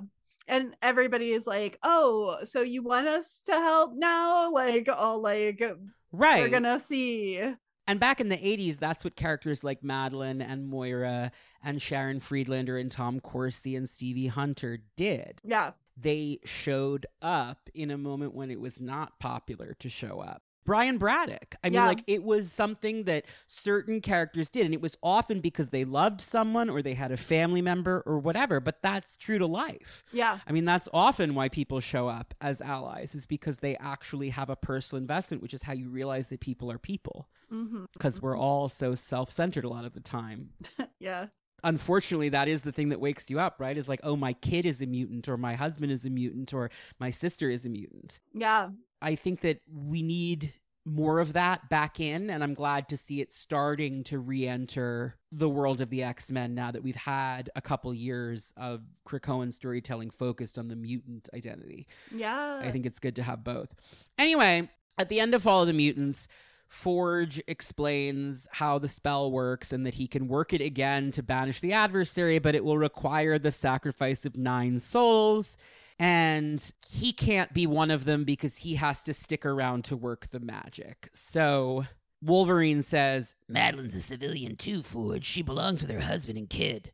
I wish that was possible, Wolverine, but there were 9 souls in the original enchantment. There have to be 9 in this. I expected as much. And she turns to the camera that is live broadcasting on NPR's television network, which exists in Earth 616 in a huge way that everybody watches. Scotty. And that's interesting because she's never called him Scotty before. Yeah, I've never seen that. But Scotty, right? Like Vertigo. From Vertigo. Let's keep it going. Scotty, wherever you are, I wish you all the best. Find our son. Keep him safe. Raise him well. I love you. Goodbye. And she steps into the circuit to become part of the star that Forge creates that banishes the adversary for 1,000 years. Allegedly. But he comes not back in really. the 90s. But like, but in Chris Claremont's idea of it. Luckily, after everyone is left, Roma, the Omniversal Guardian, descends from the heavens and resurrects the X-Men and Madelyne. That's when Storm and Wolverine decide it's time to implement Plan Omega, which is something that the two of them had been discussing because of the fact that since the Mutant Massacre, the Marauders have constantly been hunting them. Yeah, So- they keep showing up and they're just they like, keep I gotta showing go. up. And Storm and Wolverine, who found Sarah Gray's destroyed home, assume that the Marauders killed her. Yeah. The idea is like, as long as we're out there and they're after us, they're going to start going after our loved ones too. So we need to pretend that we're dead, take this opportunity. The whole world saw us die. We stay allegedly dead and work from the shadows to advance mutant interests and defeat our enemies. And this is the beginning of the Outback era because Roma sends them directly to the Outback and gives them a special gift, the Siege Perilous. Which won't be a big deal. It really doesn't come up. You'll never hear about it again. Just kidding. So as they're discussing Plan Omega, there's a good moment. I think this is before the Inferno plan materializes because it definitely feels like at this moment, Chris is positioning her to like be a real member of the team. And he had tried to do that with Amanda Sefton previously. I think he really wanted there to be a human ally on the team. I think that was important to his conception of like what the X-Men should be. Dazzler's like, it's too unfair to our family and friends to pretend to be dead. And Betsy says, how do we protect them if we don't do this? Rogue says, which is better, Blondie? Hurting them this way or burying them because they got chopped in the crossfire? I love Claremont's Rogue so much. She's just so punchy. With words, Rogue. And Colossus, of course, says, should not the needs of the many, my friends, take precedence over the desires of a few? Fine. Big guy's right, people, says Havoc. We got a lot of scores to settle. I vote we start paying him back with interest. And Maddie, who is leaned against him, and he has his arm wrapped around her, says, if this is the way we can make a difference, please, let's do it. And Roma looks upon them assembled as a team with Maddie and says, then you are agreed, and that is for the best. I salute you, X-Men. Magnificent though you were as heroes, all a person might wish to be. Now you can do much more, because you have become legends. Next, a new beginning, Down Under. Yeah. And that's where we go next. Here we go. X-Men. Hey everybody, we're doing things a little differently today because I'm excited as Connor Goldsmith, your host, to tell you about the podcast's extraordinary new sponsor, Marvel Strike Force. Marvel Strike Force is an incredible mobile game, every comic fan's dream. In this mobile squad RPG, you can assemble a team of your favorite superheroes and supervillains, like Dr. Lorna Dane and the iconic Madelyne Jennifer Pryor, to save the universe from cosmic threats like Apocalypse and Doctor Doom. Power up your favorite Marvel characters to complete missions, unlock special gear and other resources, and battle other Marvel fans in PvP modes like Alliance War and the Real-Time Arena. Right now, Marvel Strike Force is celebrating their 6-year anniversary with a special Deadpool event, and you can sign up using my unique link available right now in the description of every episode. You'll get free stuff in the game just for signing up through this promotion, with weekly bonuses and events all through this anniversary storyline. Log in every day to get special skins, rewards, and the brand new characters being released to celebrate 6 years of Marvel Strike Force. This is the game's most generous event to date, and I, for one, can't wait to see all the goodies I can unlock. This promo code works for every new user. Please follow the unique link in this episode description to download Marvel Strike Force so they'll know I sent you. Use the promo code MAXPOOL, that's MAXPOOL. Have a blast with this immersive Marvel experience. Thanks to Marvel Entertainment and the team at Marvel Strike Force for sponsoring this episode. We now return you to the show. X-Men. Maddie is a background character throughout this stuff, but she's very much an integral part of the team. Mm-hmm. Once they depose the Reavers and take over the Reavers base, she is the one who sets up shop in the computer console room in the basement. She becomes the monitor room lady. And as you know from listening to any episode I've ever done with Jordan Block listeners, I love a bitch in front of some screens. I love a woman who looks at those screens and tells the people what to do. I love Sage. I love Oracle Babs Gordon. I love that stuff. I love Sue Dibney. I love Candy Southern. I love all of those women who are like, I can't fight as well as all of you. I mean, Sage and Oracle can, but like they are in complicated situations. Yeah. But like the women who are like, I'm going to sit here and tell you all what's going on and be essential in that way because I know that if I'm on the battlefield, you're all worried that I'm going to get shot in the head or whatever. So I'll be here.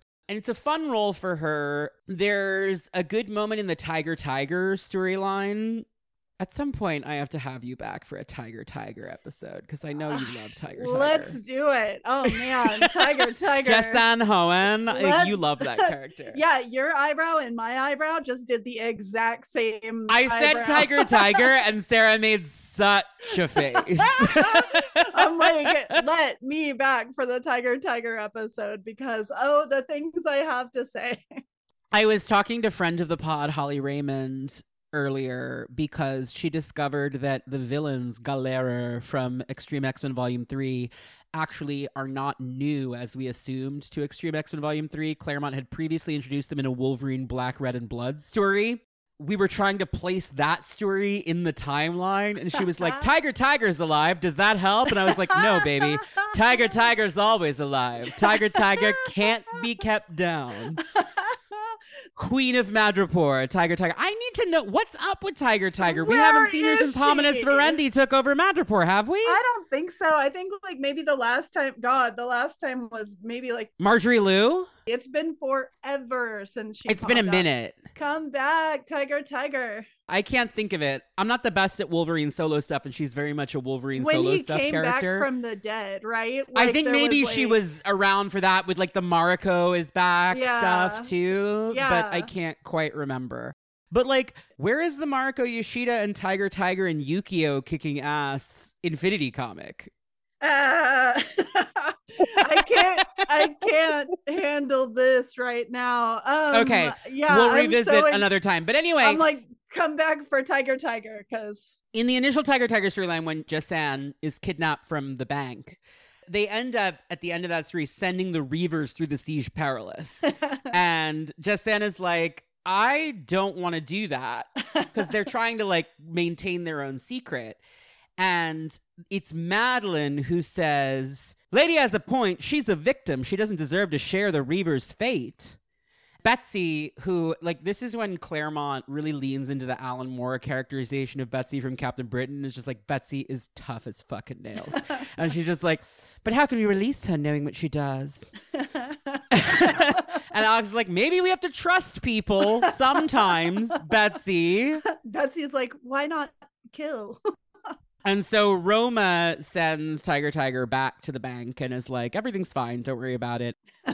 Roma just hangs out in this era, kind of. Like, she's just around, which is funny. It's, again, like, Claremont just fucking loves Captain Britain and wants to use... Like, Roma's one of his creations, but he didn't do much with her. It's really, again, like... Alan Moore and Alan Davis and Jamie Delano who really like shaped the character, but he loves what they did with her. So he uses her a bunch in this era. She's such like a Final Fantasy character, right? Just showing up to be like, you have defeated the slime and now you will travel forward. And it's interesting because this is in the period where, because of the legal dispute with Alan Moore, they can't use Jim Jaspers or the Fury. Right. But because Claremont created Roma, he can use Roma, right? Get in here, Roma. They can use Saturnine because she's from the Dave Thorpe issues right before Alan Moore took over. It's like that you can kind of see the legal barriers and like how they work. Yeah. Because around this time is when Excalibur starts, and Saturnine is all over that from the jump.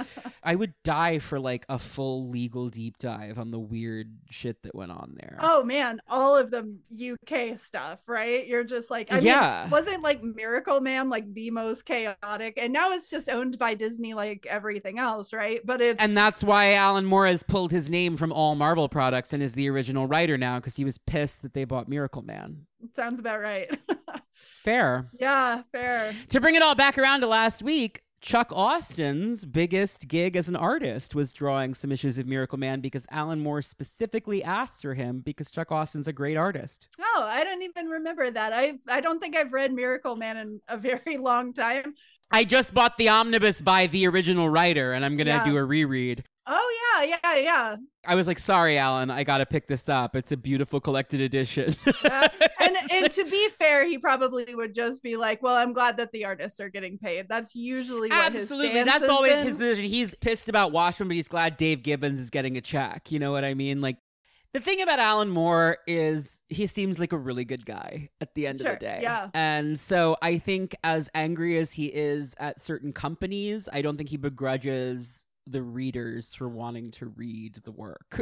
And oh god, like, you should be upset about that. Like, you explicitly went into like a company attempting to get away from DC, and it still got bought back, and it still got bad for you. Like, you know, like if everything gets bought by, you know, DC or Marvel in the end, and then like Alan Moore's just like little black rain cloud. Like, I do feel bad for the people who are at Marvel and DC now who had nothing to do with the decisions that fucked over Alan Moore, who get the blowback when he talks about it. But at the same time, I'm like, I get why he's pissed though. Like, it's one of those things where it's like, it's the opposite of Alien versus Predator, where I'm just like, I like both of you. Like, no one loses, you know, like it's that kind of thing. Right. Like, we can all, you know, the executives at that time, we can talk a lot of shit about if we want to, but yeah, not on this podcast. That's a different podcast. Not today. Someone should start an Alan Moore's History of Legal Disputes with Marvel and DC podcast because I would listen to it, but I don't think I'm the person to do it.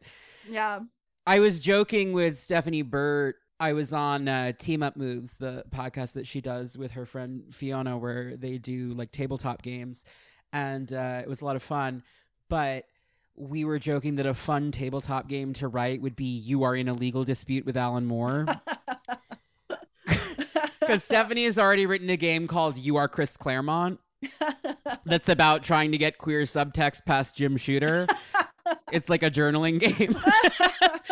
She sent it to me and it's very funny. I was like, you should actually like pay to have someone make like art for this because it would be really funny. And I think Chris would love it, actually. She did a fan fiction based on a Bitches on Comics episode one time because we were talking to Ilana Levin. Also a friend of the pod. Yes. I love that we have all the same cool friends. We have That's these great. like friends that are in the same Taste. circle. And yeah, she was talking about how the kitty gets left at the mansion for Christmas is the quintessential Jewish experience of Christmas, basically. Absolutely. So she said that she had cannons, like Bing Grimm taking Kitty out for Chinese food because that's like, the thing to do on Christmas. And Stephanie Burt did like a whole fan fiction about it. One thing about being a like late in life affirming Jew and like my mother not being Jewish and all of that does make me feel like I'm stealing valor a little bit is that I never had that exact experience that is like such a very deep, real experience of being a Jewish child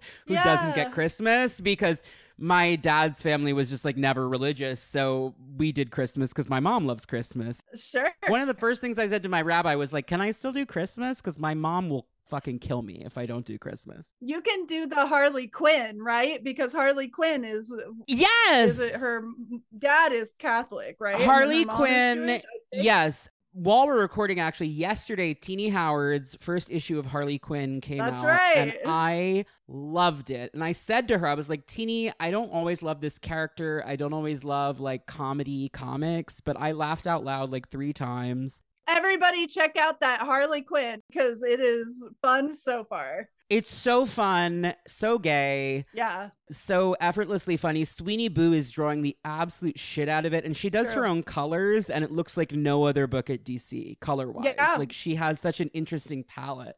We're way off topic, check so we're going to that come out. back around. We're in the Outback now. And we get a nice moment where we see Madelyne. I forget which issue this is. I took a screen cap off Marvel Unlimited, but Storm has her powers back after Fall of the Mutants, so she's zipping around, and Maddie is on the computer consoles observing her, making sure everything is okay, and like has already figured out how all of the scanning equipment works. Ah, Madelyne, I had almost forgotten how glorious this felt. It's good to hear you laugh, Aurora. I hope we all get the chance to do it more often. Are you scanning me? Got you cold? Sensors are giving me a pretty comprehensive analysis of your abilities. I've never seen such sophisticated hardware, not even back at the X-Men's old headquarters. The Reavers may have been unregenerate slime balls, but some of them were technological geniuses. With these systems, I bet I can tap into any computer communications network on Earth. And it's so user-friendly that even a novice like me can learn to handle it in comparatively no time. You ever wonder why they picked this godforsaken wilderness for their hideout, Storm? With their loot, they could have settled anywhere on Earth. What made this dump of a ghost town so enticing? A hard land, Madelyne, where only the toughest and wiliest of creatures have even a hope of survival. And as our new home constantly puts us to the test, so now shall we do the same. It's fun. I love the Outback. It's fun. It reminds me, I saw this documentary once where great white sharks had learned how to like leap out of the water off of the northern coast of Australia. And I asked this guy who I met from Australia like about that. And he was just like, yeah, I know, I'm from there. And I was like, you didn't know about that. You didn't see a leaping great white shark. Maybe he did, though. He might have. They run basically a danger room exercise. They're all training, and Psylocke is doing a bunch of like butterfly observations at the same time that Madelyne is doing a bunch of computer observations. And I was just like, these are Chris's favorite characters, and you can tell. Loves it. Besides Storm, obviously, but like you get what I mean. It's fun. You start to get the sense that this could be a fun status quo. But then at the end of the issue, this is where we can tell that the plan is now in motion. Nice work, Madelyne. Finest kind. Praise indeed, Wolverine. I thank you. Fantastic. The systems all worked perfectly, and so did I. Finally, I'm contributing to the team, pulling my own weight. Nice to discover at long last that I still have worth, to the X-Men as much as to myself. The Marauders may have stolen my baby, but by heaven, no matter how long it takes or what it costs, I mean to get him back, and make the swine who stole him pay. A heartfelt promise. A pity Madelyne Pryor doesn't remember that one should always be careful what one wishes for. But that's a story for another day. This issue is the one Nola and I talked about in the Long Shot episode. It's the Christmas story where they return all of the stolen goods to everybody around the world. We see that Betsy is psi-linking with Longshot to use their powers together to identify the history of each object, and then Madelyne is typing it into the computers and pinpointing each location. So she's a really essential part of the team here, which is nice. Yeah, they don't explore this enough, I don't think, because they don't have time really. Her being this kind of essential member of the team, but yeah, they really don't, unfortunately. Yeah, but it's cute. Claremont, because it's double shipping at this point, I think. There's moments where it's next in 2 weeks, this story. And you're geez. Yeah. I wish that there was more time, but because it's double shipping, there are enough issues that it feels like a real status quo that lasts for a while. In this reread, I was actually surprised by how brief it was. Yeah, totally. Same. Because it's you remember her. It happens much quicker than I thought because it's so memorable to me as a really fun era for the X-Men. I think also because the 80s RPG that I grew up reading all the source books of, that was where I was learning about a lot of characters and things. Intelligence, outstanding, that RPG where it was a weird system. Yeah. The highest level Dazzler's power could reach was Black Bolt's voice, which is why when that happened in Inhumans vs. X-Men, I was hell yeah. I studied for this. My one hell yeah moment in Inhumans vs. X-Men. Fair. It just looms so large for me that I forget that it's only 20 issues. Yeah, same. Max. Yeah, it completely surprises me every time. And it also feels like these books, most Chris Claremont books are very dense. Well, that's the thing is every issue feels 30 issues of a different comic, right? Because there's so much text and he accomplishes so much in such a little period of time. Yeah. The next issue is the Rick Leonardi bottle episode where Colossus gets summoned by Ilyana and they fight the Baba Yaga and all of that stuff, and she thinks he's a ghost. It's actually funny. I was looking at some of the letters columns from these issues, and after that story, a Christian person who was very upset wrote in all of this demonology and necromancy, you can't be letting these heroic characters do this. But it was printed in the issue of Inferno, New Mutants, where Ilyana dies. And Wheezy's I think you can see that it didn't work out well for her in the end. Which made me laugh. It's also really funny how many demons there are in comics during this time period. It is a demon-heavy period. Given that they can't really say hell or devil, they're by Hades, or here we are in limbo. Mephisto, it's a goblin night. Velasco, these goblins are stealing our babies. It's people are why is she called the Goblin Queen? And I'm A, labyrinth. B, it's less harsh for the Comics Code Authority than Demon Queen. Demon lady. Yeah. After that issue is 232. This is the return of the Brood Outback arc, which is an incredible arc where Havoc is taken to maybe his lowest point after he kills some Brood-infected people, and it's necessary, but it still leaves him feeling completely devastated. And that's an important context for where he's at going into Inferno. Yeah, it fucks him up. This is 232. Gateway is sitting. Go back to the Gateway episode with Kite and Klein, not only because it's one of my favorite episodes ever of this podcast, but also because we talk a lot about Gateway's interplay with Madelyne and how he kind of lets her story happen, which you'd think, like, they're friendly and you'd think he would help her, but he doesn't because he knows this is what's supposed to happen. Yeah. Part of that is that Gateway always knows when the X-Men need him to teleport them or when he should teleport them, even if they don't know yet that he should. So his bonfire flares and he spins the bull roar and a gateway opens and Madelyne Pryor steps through. She is looking snatched. Yes. She has a new haircut, which looks a lot like Jean's haircut, but she doesn't know that yet. Nope. Because she doesn't know Jean's alive yet. She's about to find out. She's also wearing one of her best ever civilian outfits, which is a teal mini dress she bought in Sydney with like a jeweled statement belt. It's very 80s, but in the kind of way where, like, if Christian Siriano dressed an actress in it right now, I wouldn't think it looked bad. I would be like, yeah, that's hot. It's retro, you know? And isn't she going for a little bit of like a backless moment? It's a slightly backless moment a la Jean. Yep. And she's like feeling herself in a really fun way.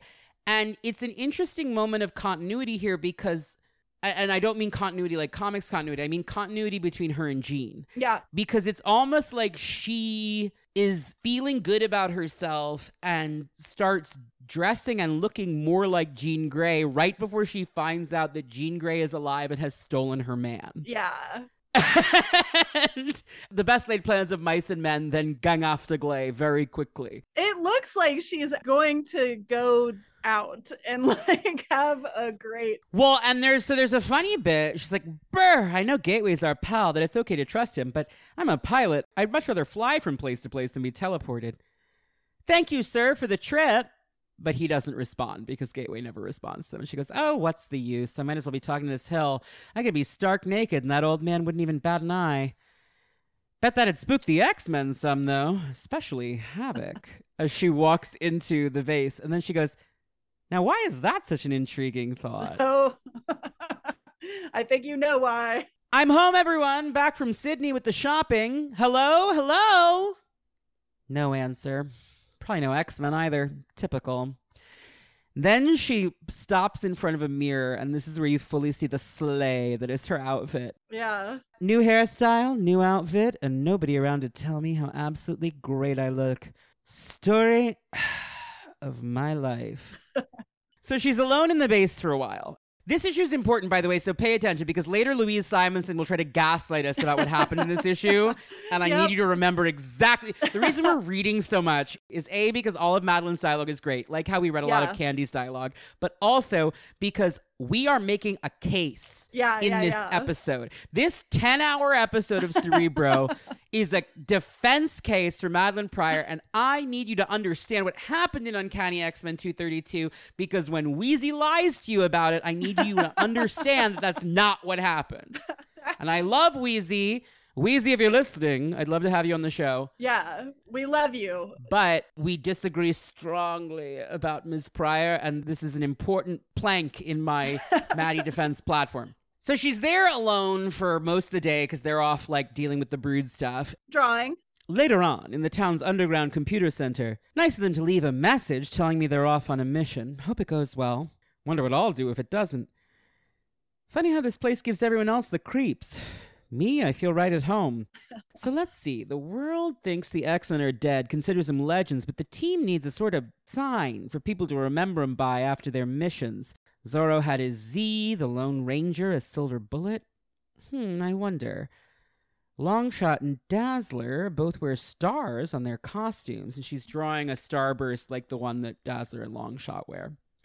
Stars mean the law, the good guys, 8 points, 8 X-Men, definitely has possibilities. And that's an important moment because she doesn't count herself in the 8.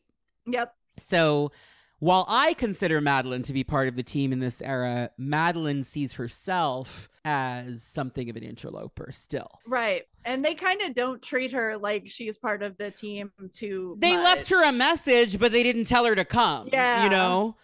So she's drawing this logo, which, by the way, is the logo that the X-Men will use as a calling card for the next several issues. So they like it. It's a starburst with like an X in the middle and 8 points.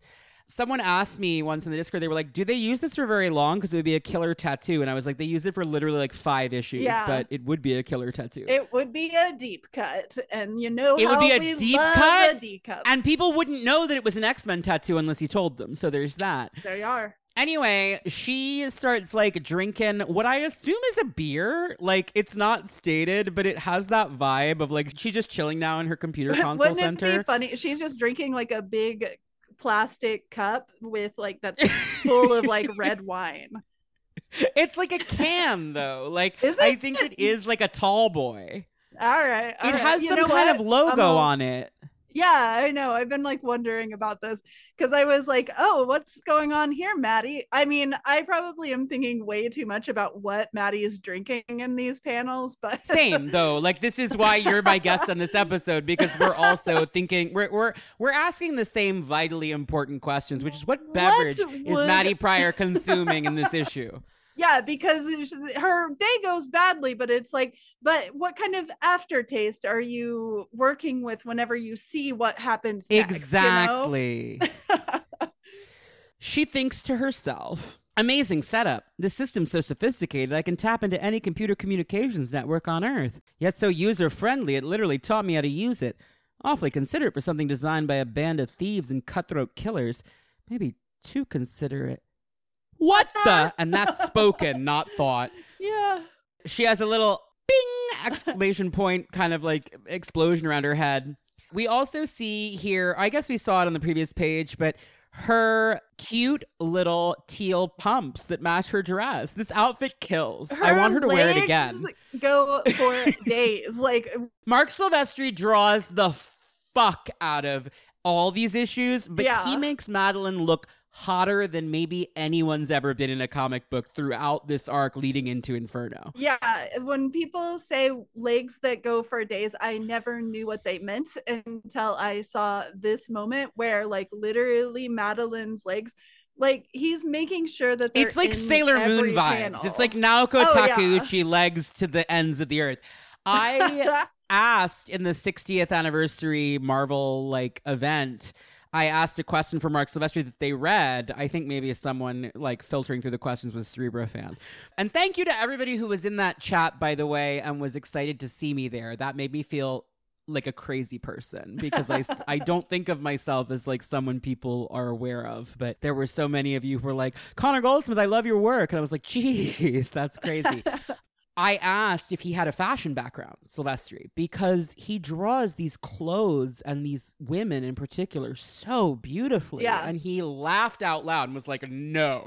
But when you are an artist, you try to pick up the theory of different kinds of art around you. And so like you learn how clothes should work. And I'm like, you'd think that, Mark, but I don't think as many people focus on it the way that you did. Yeah. He was like, I do not have a fashion background, let me tell you. He also looked incredible. He's in his 60s. He looks like 45. Nice. Looking hot. Mark Silvestri, if you're listening, your moisturizing regimen is going great. That retinol working for you, my friend.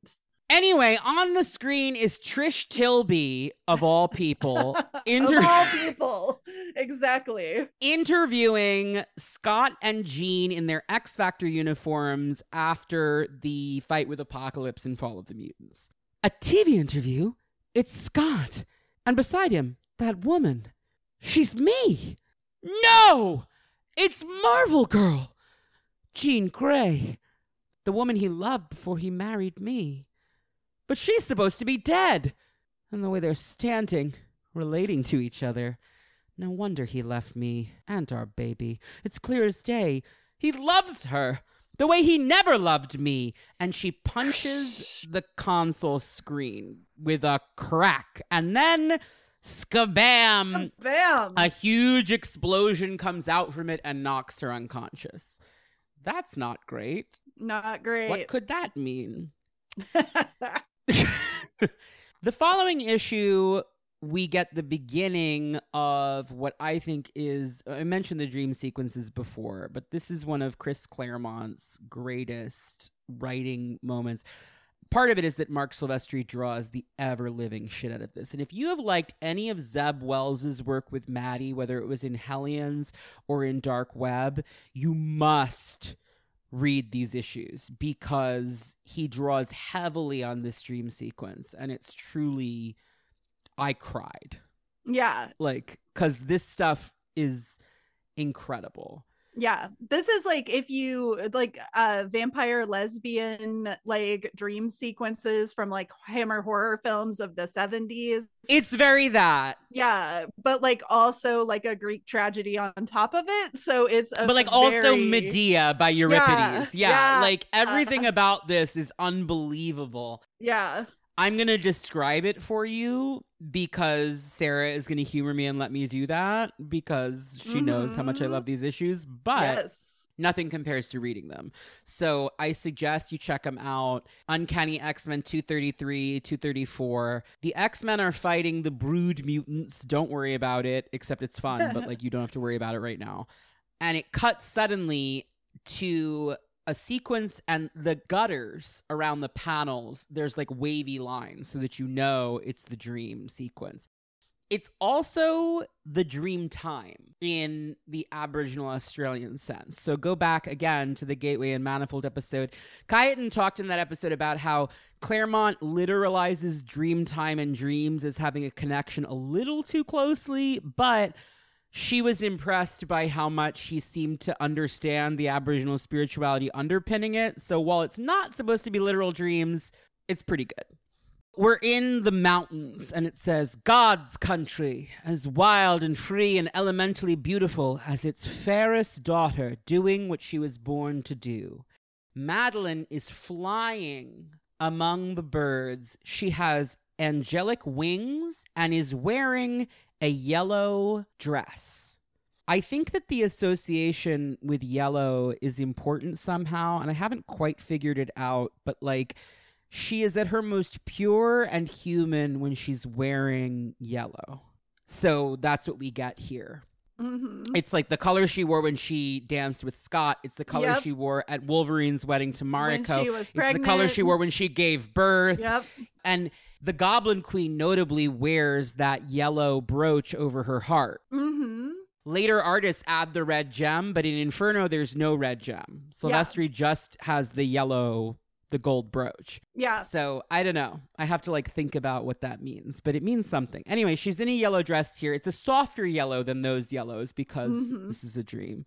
As far back as she can remember, Madelyne Pryor dreamed of soaring through the sky to the stars and beyond. Only love for this man, Scott Summers, could make her give that up. She alights from the air. Scott is standing there with their baby in a stroller. And she kisses him. It's as though he's the missing piece of her soul. From the moment they met, she knew they were made for each other. In his arms, she feels whole, fulfilled, happy.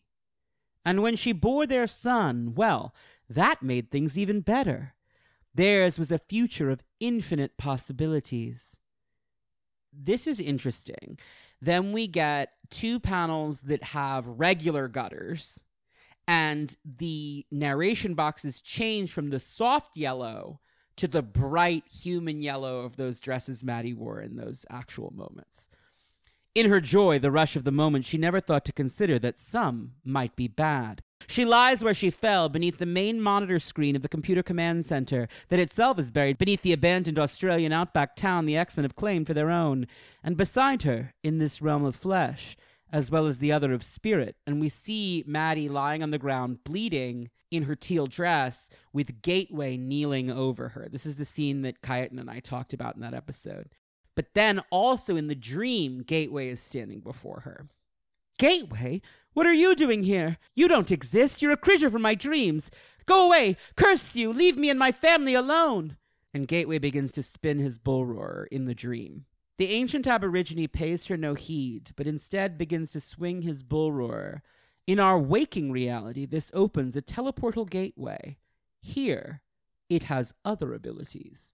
He blew up our house! As Scott transforms into Cyclops in a kind of interesting panel where there's like several of him who turn into Cyclops. Yeah. This sequence is so beautifully drawn. Mm-hmm. Behind me, Madelyne. Look after the baby. I'll take care of this creep. Zark. Zark. From Cyclops' eyes flash optic blasts capable of punching a hole through a battleship, and they seem to do the trick. Gateway disappears. He's gone, Madelyne says. But Scott, rising from the ashes, something else. A nude form rises from the ashes of Gateway. It's a female form. It's a white woman, but it is a fully blank canvas. There's no facial features. There's no hair. It reaches out to them plaintively. Form without feature, little more than a mannequin. Nothing to be afraid of. Yet, to Madelyne's uncomprehending horror, when the figure reaches out to Scott in yearning supplication, he responds gladly. Scott embraces this creature and begins making out with it. With an eager, wholehearted passion he never felt for her. Maddie, still angelic, winged, is clutching their son to her chest. Time to lose those wings, Maddie. You're not supposed to have them anyway. You can't really fly. You're not special like us. Scott rips the wings off her back. You're only human. Can't keep him either. And he takes the baby. Scott, no! He's a mutant, sweetheart. He should be raised by his own kind. He hands the baby to the mannequin. See how happy he looks? You couldn't take that away from him, could you? Says the baby. How can you do this? Madelyne cries. I love you. And Scott reaches over and snatches her wig. He pulls the hair right off her head and says, I know, and I'm really sorry, but I loved someone else first. Her needs take priority. He turns to the mannequin and puts the hair on her head. There, that's better. A few more details.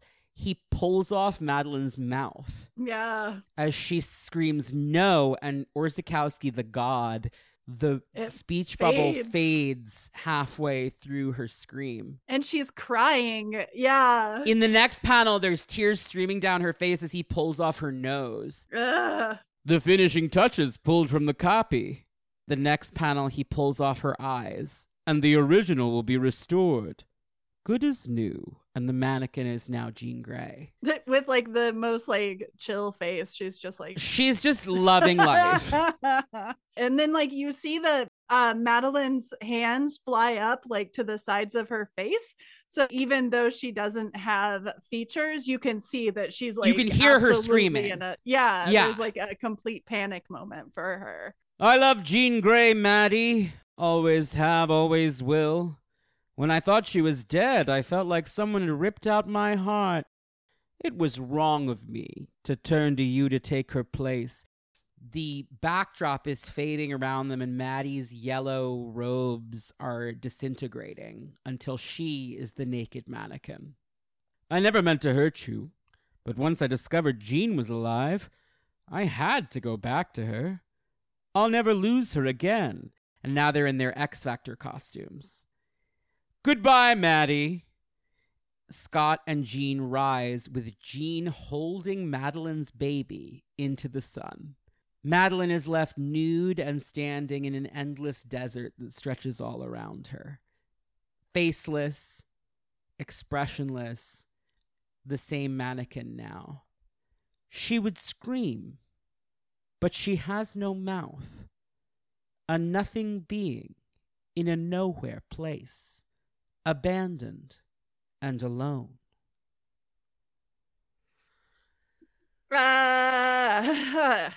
Yeah, wow. Woof! I know, like, this is the thing too, is I wonder, because much like you, I read Inferno before I read a lot of this stuff, and I'm like, I wonder sometimes whenever I go jump around in X-Men comics what it must have been like to be to read it in sequence sequentially. Yeah, and I think that it would have to be on this podcast. That's why I try to do that, to like do it in sequence, because even if I can't experience that, and even if the listeners know that Maddie Pryor becomes the Goblin Queen, right, something about the chronology. I mean, I talk a lot about Chris Claremont on this podcast and his foibles as a writer, his flaws as a writer, but he also is, I think, one of the most genius mass media writers of the 20th century. And this is a great example of that. Yeah. He was constantly having his story about this woman disrupted. Yeah. And he turned it into gold every single time. Yeah.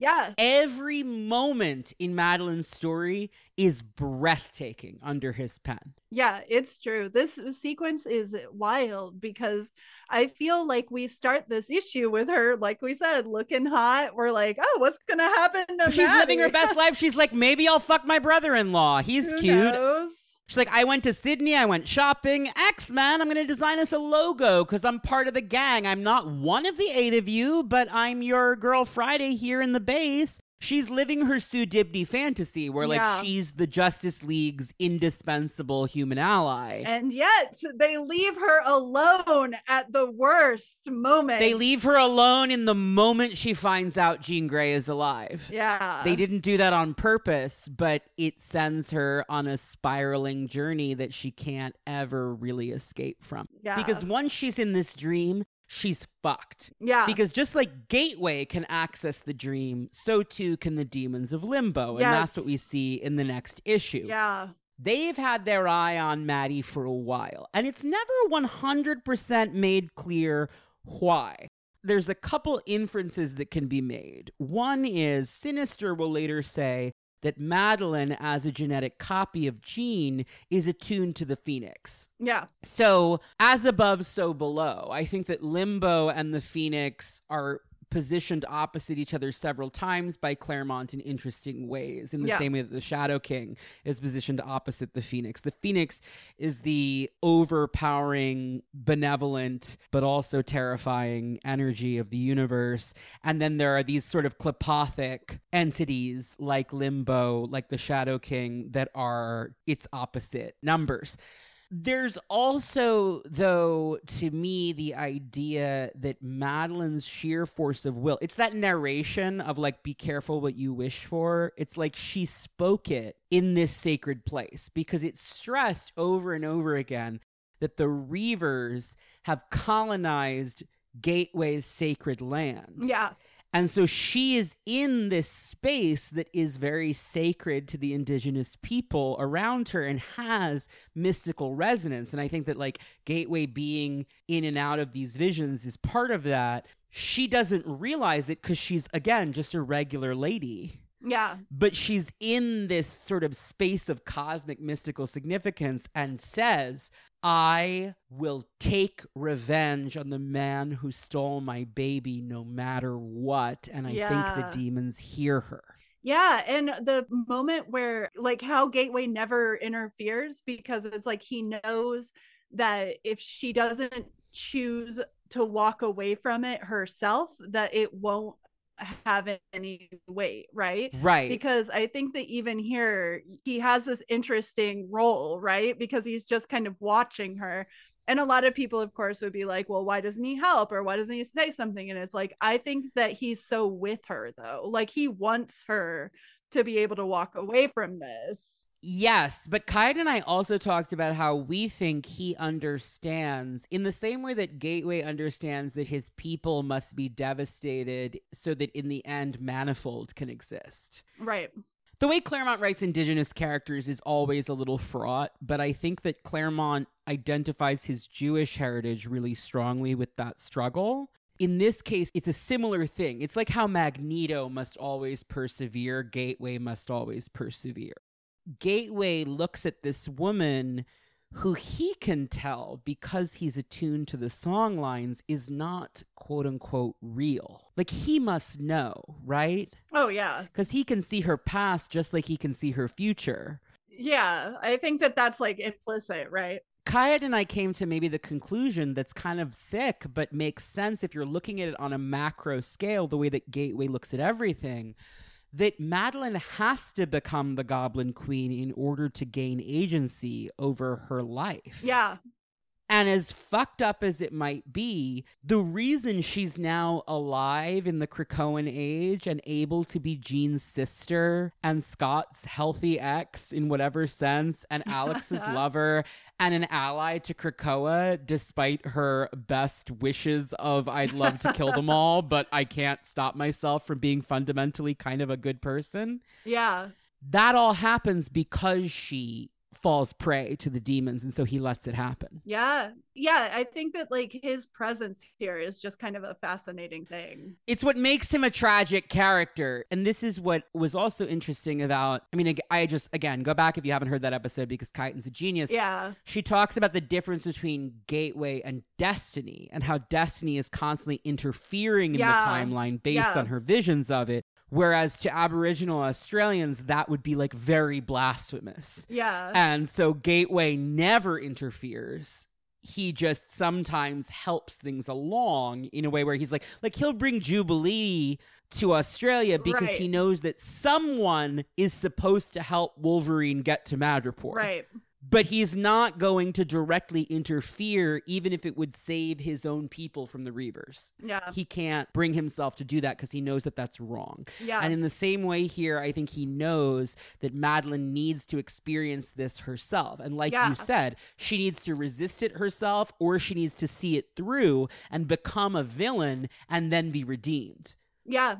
You see it like in a literal way because she sees a fork. Yes. There's a fork in the road, right? Yes. Because Chris is fucking smart.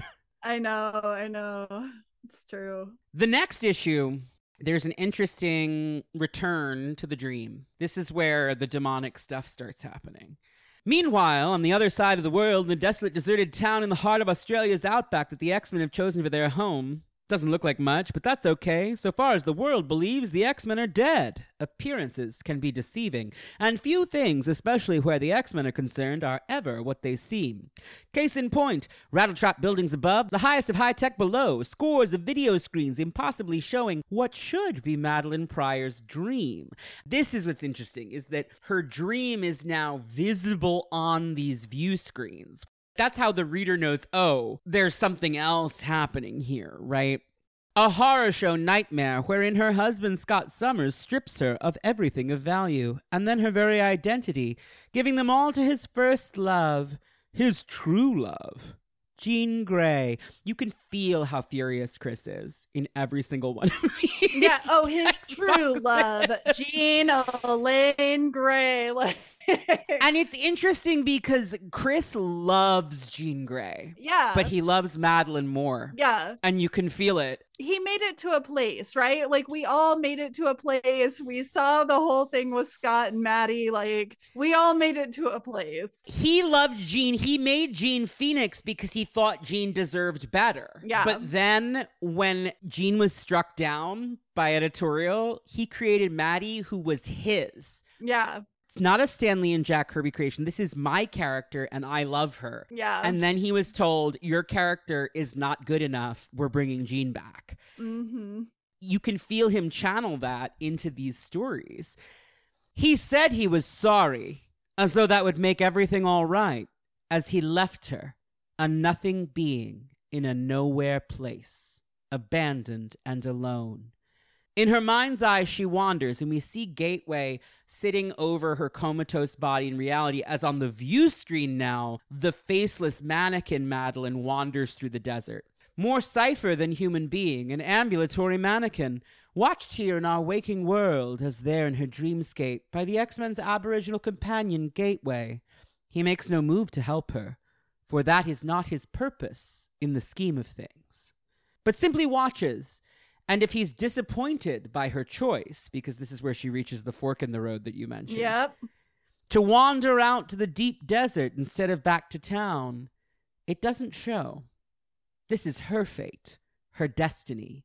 There is no mercy to this land, nothing remotely soft or gentle. The sun is a furnace, the desert a forge. And that phrasing is interesting to me because Forge sent her there, right? Yeah. The sun begins to melt the mannequin like wax, and as it melts down, you see Madelyne's facial features reassert themselves and her hair reassert itself, which like by her sheer force of will, she's like, no, fuck you. Yeah. I'm Madelyne Pryor, and I'm a real person. Paring her down to her essence, making her one with the land.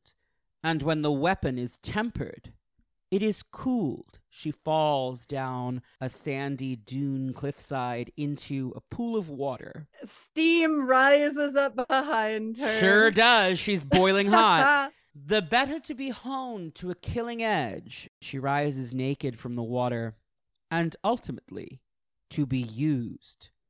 Welcome to paradise, Madelyne Pryor. Sim places a dark navy blue cape around her shoulders. Is this the first we see of Sim? Outside of the magic and New Mutant stuff. Yeah. You know me? Hey, we're inside your head, remember? Aren't we all friends here? I wonder. Live and learn, that's Sim's motto.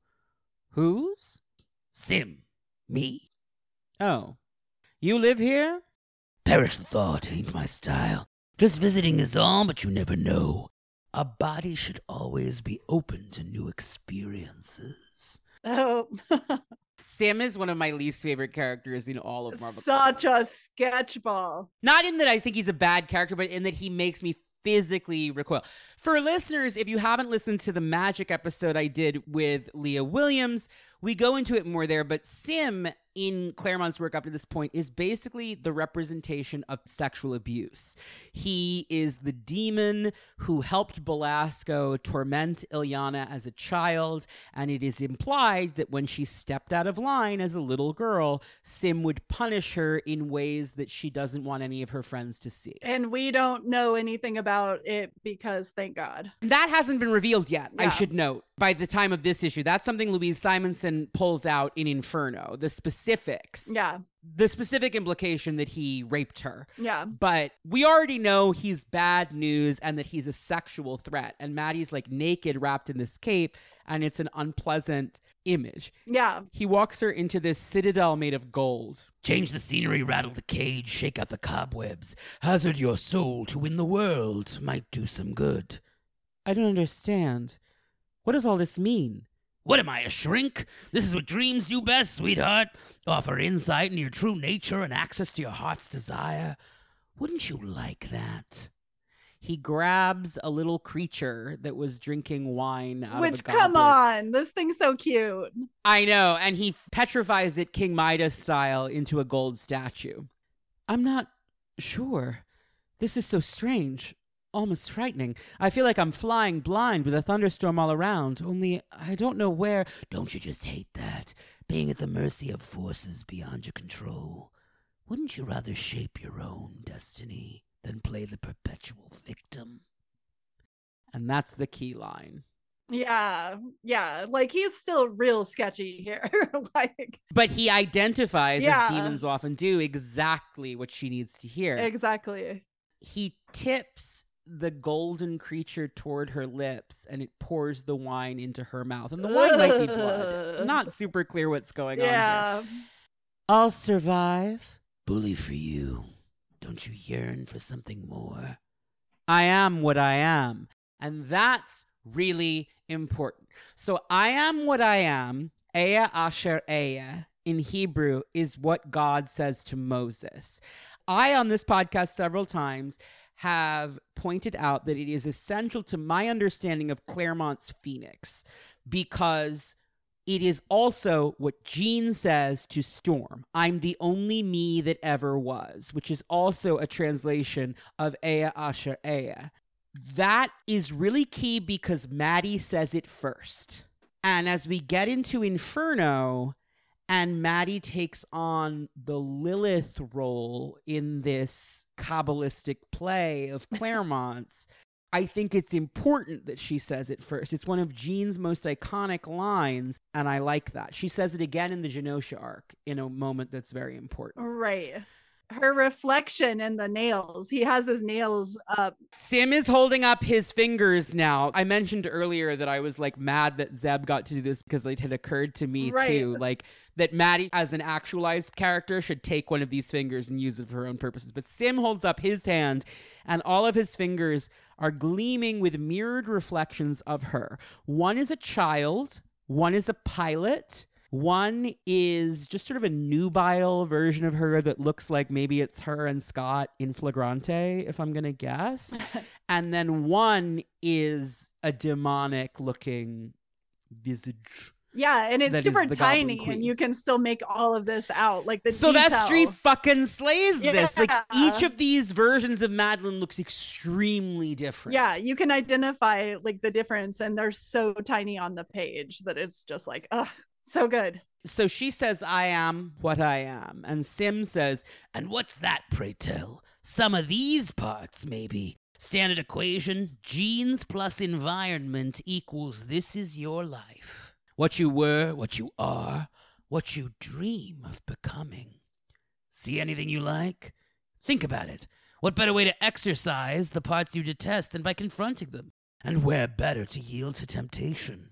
Hey, if you can't indulge your wildest fantasies in a dream, then where? Hubby boy Scott, he dumped you. I love him. Doesn't that make it worse? He hurt you, Madelyne.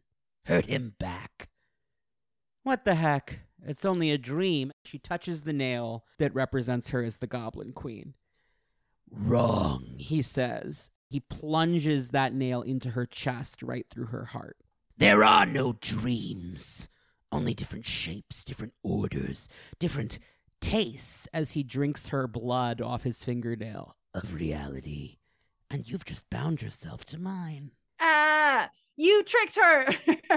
We are left now with Maddie in the Goblin Queen costume. Oh yeah, this is the first we see back of it. Against the sand. It's the first time it appears. Under boob, God bless, like just popping. God bless America.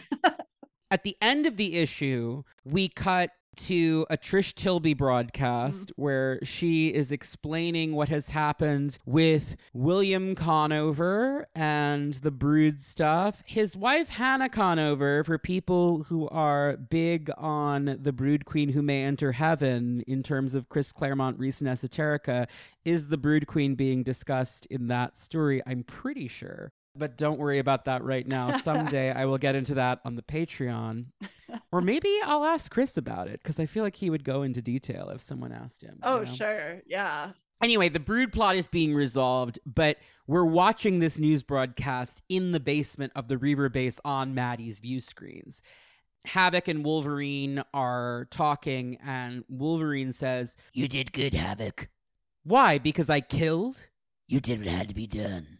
And that's supposed to make me feel proud? Sorry, Wolverine. I'm afraid all I feel right now is sick. And we see Madelyne lying in the same pose as in her dream in the Goblin Queen raiment, but she's in her snatched teal dress.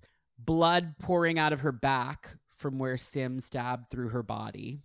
And so the X-Men return to their town where nothing is what it seems, celebrating their victory above while blissfully unaware of the nightmare spawning below. Where Madelyne Pryor lies, more than alive, less than dead, transfigured by a dream that's fast on the way to becoming reality. Next, A Green and Pleasant Land on sale in 2 weeks. That's crazy, by the way. Like, again, the fact that these issues were coming out twice a month is wild. Yeah, they are jam-packed. Chris Claremont, you're crazy for that. Worth mentioning before we dive into the Genosha arc, A Green and Pleasant Land, the name of this arc and the slogan used on Genoshan billboards, comes from a William Blake poem called And Did Those Feet in Ancient Time? Early 1800s, like turn of the century. I want to say it was like 1804, 1805. Sure. Yeah, that sounds about right. It imagines a visit by Jesus Christ to England in the untold years of Jesus's life that are not reported in the Gospels, and how beautiful it would have been if the Lamb of God had strode upon English soil. This is a poem that has been used for many years as a symbol of the British Empire, as a symbol of English sovereignty. It was set to music and was pitched as the British national anthem. It's one of the most popular British things. One of the other lines in it that's really key to Claremont's thought process on some level. I mean, on one level, it's Chris Claremont identifies as British, was born in Britain, moved to America as a small child, but thinks of himself as British and is very critical of British Empire. So there's that to begin with. But then also, one of the other things in the poem, I'll read the poem actually because it's short. Yeah. And did those feet in ancient time walk upon England's mountains green? And was the holy Lamb of God on England's pleasant pastures seen? And did the countenance divine shine forth upon our clouded hills? And was Jerusalem builded here among these dark satanic mills? Bring me my bow of burning gold, bring me my arrows of desire, bring me my spear, O clouds unfold, bring me my chariot of fire. I will not cease from mental flight, nor shall my sword sleep in my hand, till we have built Jerusalem in England's green and pleasant land. The Dark Satanic Mills stanza is used throughout Alan Moore's Jasper's Warp storyline in Captain Britain, because it is about the Industrial Revolution that was emerging, and the dystopia that Moore builds based on the Tory government and based on Jim Jaspers is all steeped in that. Mm-hmm. This is Claremont referencing Blake to criticize British Empire, but also, I think, a send up to Moore's Jasper's Warp because he loved that storyline so much. Right. Even though in this moment, he's not allowed to use any of those characters. Right. So he's like, let's get in the reference though. And it is We'll such get an in a reference. interesting one. It's a fascinating reference. That is not historically light, like that is like a very important poem. And Genosha, which is an island off the coast of Africa near the Seychelles, is Claremont's extremely provocative, extremely bold metaphor for South African apartheid. And at the time that this comic is coming out, I need to stress this for younger listeners, apartheid was still happening. Yeah. This is something I think I've had people in the Discord even say they didn't realize that. They were like, wow, the Genosha arc is heavy-handed. And then they realized that apartheid ran until the early 1990s. Yeah. And just that, like, so many things, there were people who just never wanted to talk about it. Right. And so the fact that people were like, even though it is heavy-handed, this is like one example of this actually being approach discussed in the biggest comic book in the world that Americans were reading en masse. And that is key because American disapproval of apartheid was a big part of what leveraged pressure on it to end. There was a boycott, there was a lot of stuff going on at the time. So that's the context. I just wanted to point that out because it's not subtle. It is not subtle. It's not just about South Africa, though, is what I'm saying. It's also Claremont condemning his own ancestors, condemning the British Empire, all of that. I think that that's really, really interesting because he is an Anglophile in a lot of ways, but he also is a staunchly anti-imperialist kind of guy. And I think that that duality and that tension that he feels in his British identity is an important part of his particularly this era of the X-Men, right? Like pretty much in general, like, it pops up here and there, but I think during this time, because I don't know how often people look back at the Outback era as being like an explicitly political time period for comics, but it always, every time I read X-Men back over, I'm just like, right. The Reavers stuff is all about the genocide of the Aboriginal Australians, right? Like so it's like he's dealing with all of this stuff at the same time, and it's crazy looking back. Yeah. It's much like my reappraisal If you listen back to early episodes of this podcast, I'm very harsh on the Legacy of Iris storyline. Sure. Looking back on it now, and even when I was looking at it a couple years after it had come out, I'm reading that when I'm like 7 or 8, I was like, well, okay, but like you should actually write about gay people and actually write about AIDS. But looking back and realizing they were not allowed to do that. They couldn't do that, yeah. It's frustrating. Seeing Claremont use white characters in the Genosha storyline to tell a story about apartheid, it's like, well, it's not enough. But for 1988, in a Marvel comic under the Comics Code Authority, right, it's remarkable.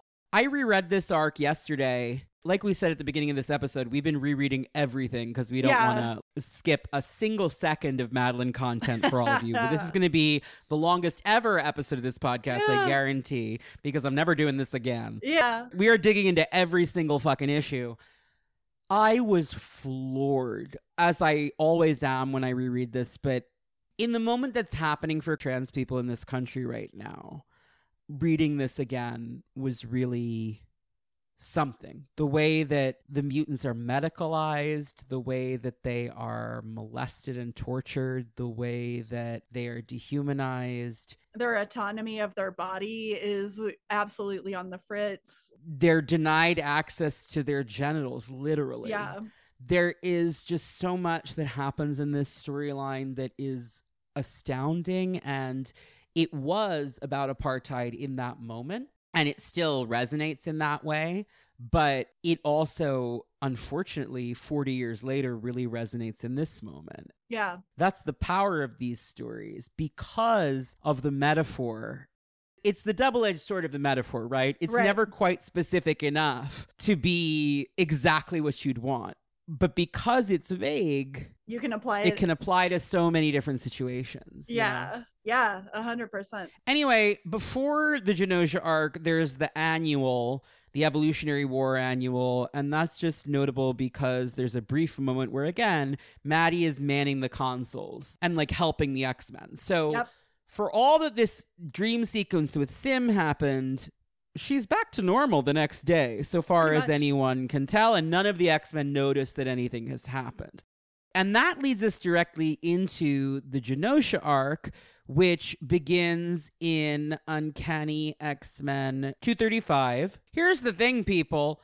Genosha leads directly into Inferno, which is crazy. Chris Claremont was batting 1,000 in this period. Like, every issue fucking bangs. The idea that you could go directly from Genosha, literally, the next issue is Vanities, the prologue to Inferno, is crazy. No one has ever done it like this. No, this in is comics, wild. Period. It's just all bangers. Yeah. Non-stop. As much as we love what's going on with Madelyne, like all of the characters that are popping up, this is some of the best rogue stuff ever. Absolutely. Storm is incredible during this. Kelly Thompson, who we were talking about earlier, she in Mr. and Mrs. X, or Rogue and Gambit, I forget exactly which one it was, but it was in that like series that she did of minis and maxis. She revisited this story in a way that was so great, and she made it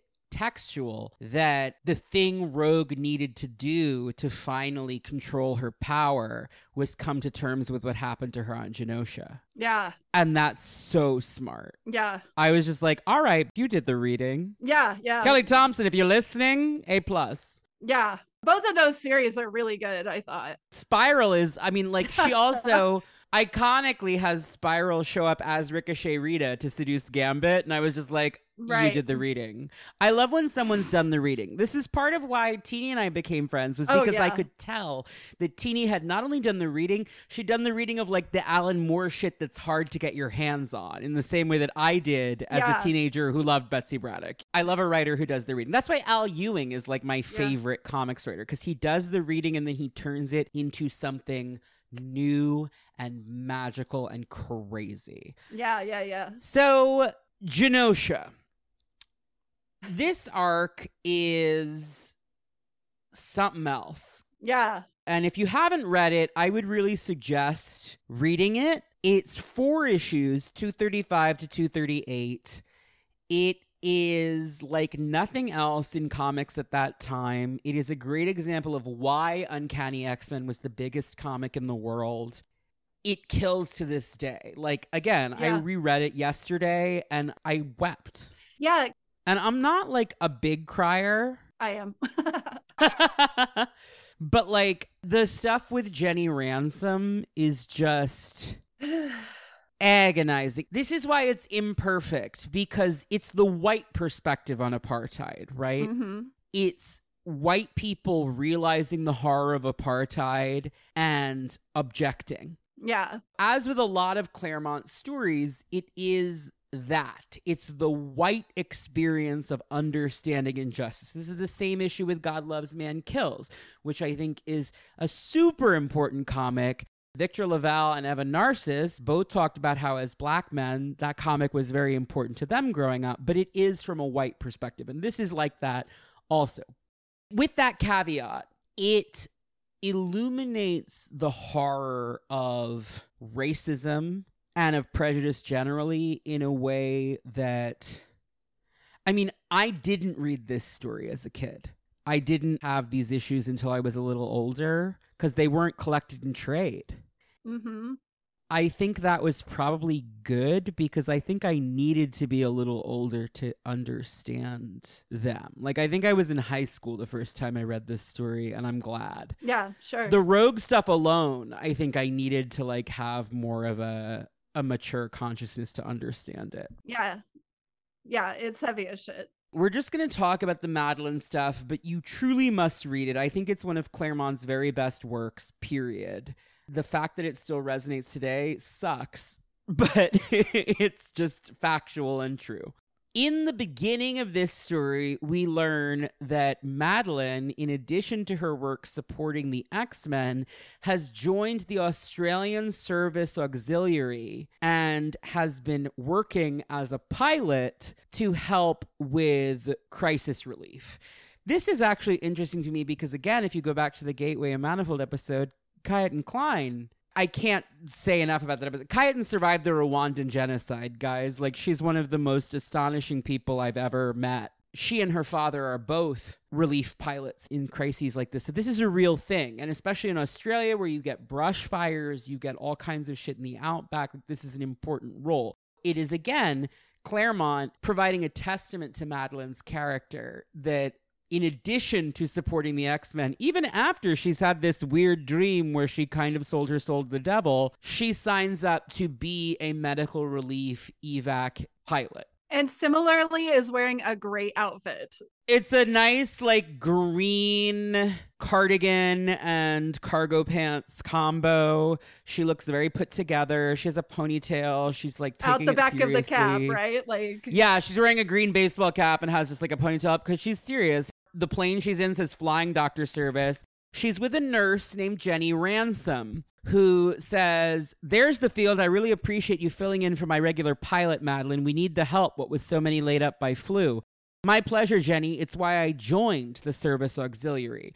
They touch down, and in the beginning of this issue, which is devastating, we see a Genosian mutant who has a newborn son and flees Genosha so that he can put the baby. It's a Superman moment. It's also like the Vietnam War and like people giving their babies to GIs. Like, it's that. He puts the baby on a plane that's leaving Genosha because on Genosha, as we will soon learn, mutants are a slave class. 10 million souls on Genosha live in paradise because of a few hundred mutants who are enslaved and mind-controlled and essentially lobotomized and forced to act as slaves. Jenny and Madelyne touch down because they've received a call that someone needs help. And it turns out that it's a false distress call from a group of mutants called the Press Gang. The Press Gang have avoided the fate of other mutants on Genosha by becoming collaborators. And again, this is where I think Claremont's interest in his Jewish heritage and the Holocaust comes through. Like, these are capos. They're absolutely despicable. They're a couple white guys and a black woman, which I think is also notable in this apartheid allegory. And we are meant to find them disgusting. They are like some of the vilest characters you can meet in the Claremont of. They have put in a fake distress call because they're trying to find that baby, but that's their secondary priority. The top priority right now is Jenny Ransom, because Jenny Ransom is a Genosian politician's daughter who tested positive on their mutant test, doesn't know that, but her father told her she needed to leave, and she went to Australia and became a nurse there. She's like, I'm a naturalized Australian citizen. You can't do this. And they're like, you know very well that Genosian citizenship is the only citizenship Genosha recognizes. They kidnap Jenny and Madelyne. One of the press gang is this guy named Pipeline, who's able to turn people into digital data. And then it's actually like, this is Chris being very ahead of the game, because he's talking about the internet before it was really a thing. Like, he refers to modems and stuff. Like, Pipeline is able to turn you into digital bits and then send you across a modem line to Genosha where you're, like, spat out and teleported out.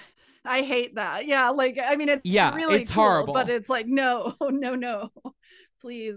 There's an interesting bit here where Hawkshaw, he's the tracker, is perturbed by Madelyne because he can't see her with his power. And his power is to, like, sense people, and particularly to sense any superhuman powers. And that's curious at first, but then later we find that he can't see any of the X-Men, and it's because of Roma's blessing that made them invisible to all sensors, which hasn't come up a ton in the Outback era. Right? It comes and goes, and eventually during the Siege Perilous era, it just fades out.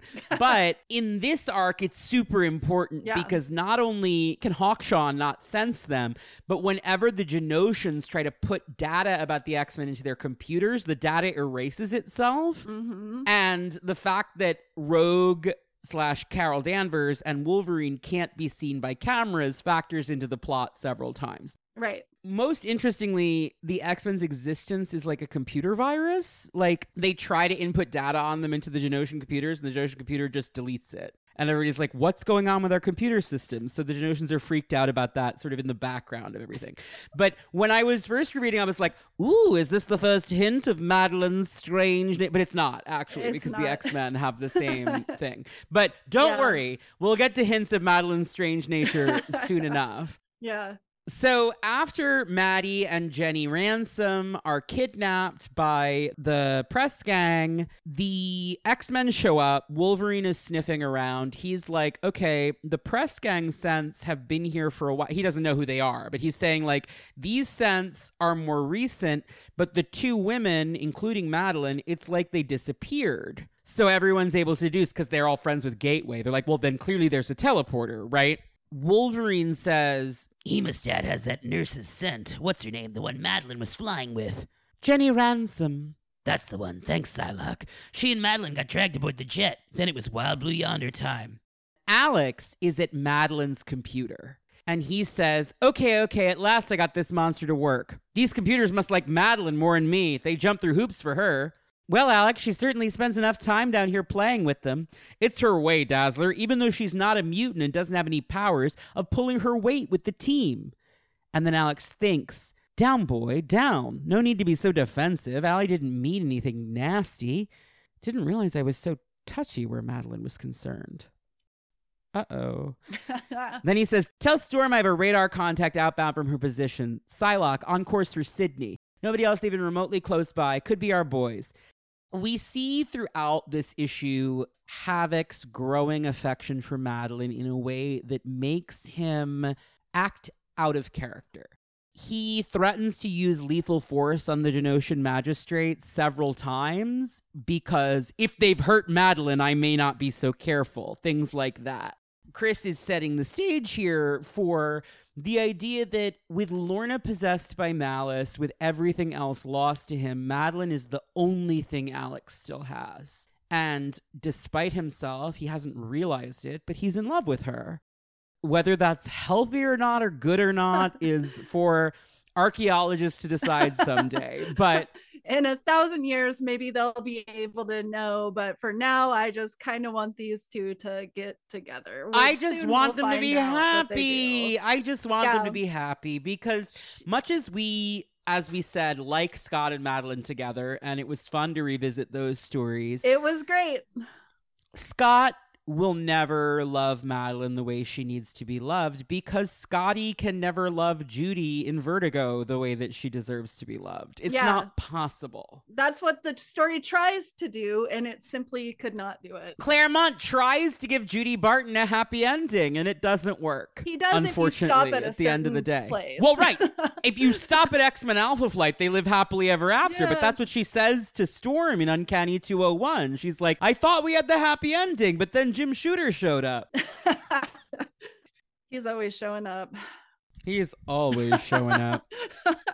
Wolverine and Rogue get captured by the magistrates and taken to Genosha naked, which is key because later Chief Magistrate Anderson, one of Claremont's most loathsome evil Claremont dames. Mm-hmm. You think Val Cooper's bad? Like, Chief Magistrate Anderson is one of the worst women on Earth. I actually looked her up because I was like, does she appear again after this story? And Claremont, interestingly, gives her a heroic sacrifice in his run on Fantastic Four. Oh. And I was like, that's fucked up. But then I went and read the issue, and it's actually interesting. What he did basically was have her, like, she believes in Genosha. And so even after the revolution, she stayed on, and it's kind of like Operation Paperclip vibes of like, she knows everything, so they kept her. Yeah. And finally, to like defend her homeland, she drops a black hole device and kills herself and also the bad guy. And I was like, you know what? Chris Claremont is an interesting character. Yeah, true. True. Because in this story, she is a Nazi. Yeah. And she will do anything to justify it. Yeah. She is disgusting. Yeah. But I think that part of the point of Claremont's Genosha storyline is that all of us are complicit. Yeah. Yeah.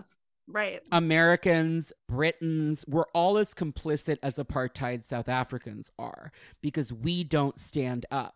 And when she is talking to the Gene-Engineer's son, and we'll get to the Gene-Engineer in a moment, who is one of Claremont's scariest villains. It's so scary. If people who are reading Ben Percy's X-Force were like underwhelmed by the reveal that the man with the peacock tattoo was a clone of the Gene-Engineer, you got to read this story because the Gene-Engineer is so scary. Yeah, he's terrifying. Like, he's like, I would put him on the same level as Cameron Hodge for sure. Yeah. Just like so There's scary. a reason why Extinction Agenda is him and Cameron Hodge teaming up, and it's the worst thing you can think of. It's so bad. Yeah, I mean, the story is fun, but it sucks. Like, horrifying. He is just truly one. And it's at the same time that Mr. Sinister is emerging, and it's these men, these eugenicists, who Claremont sees as the most evil possible people. Fair.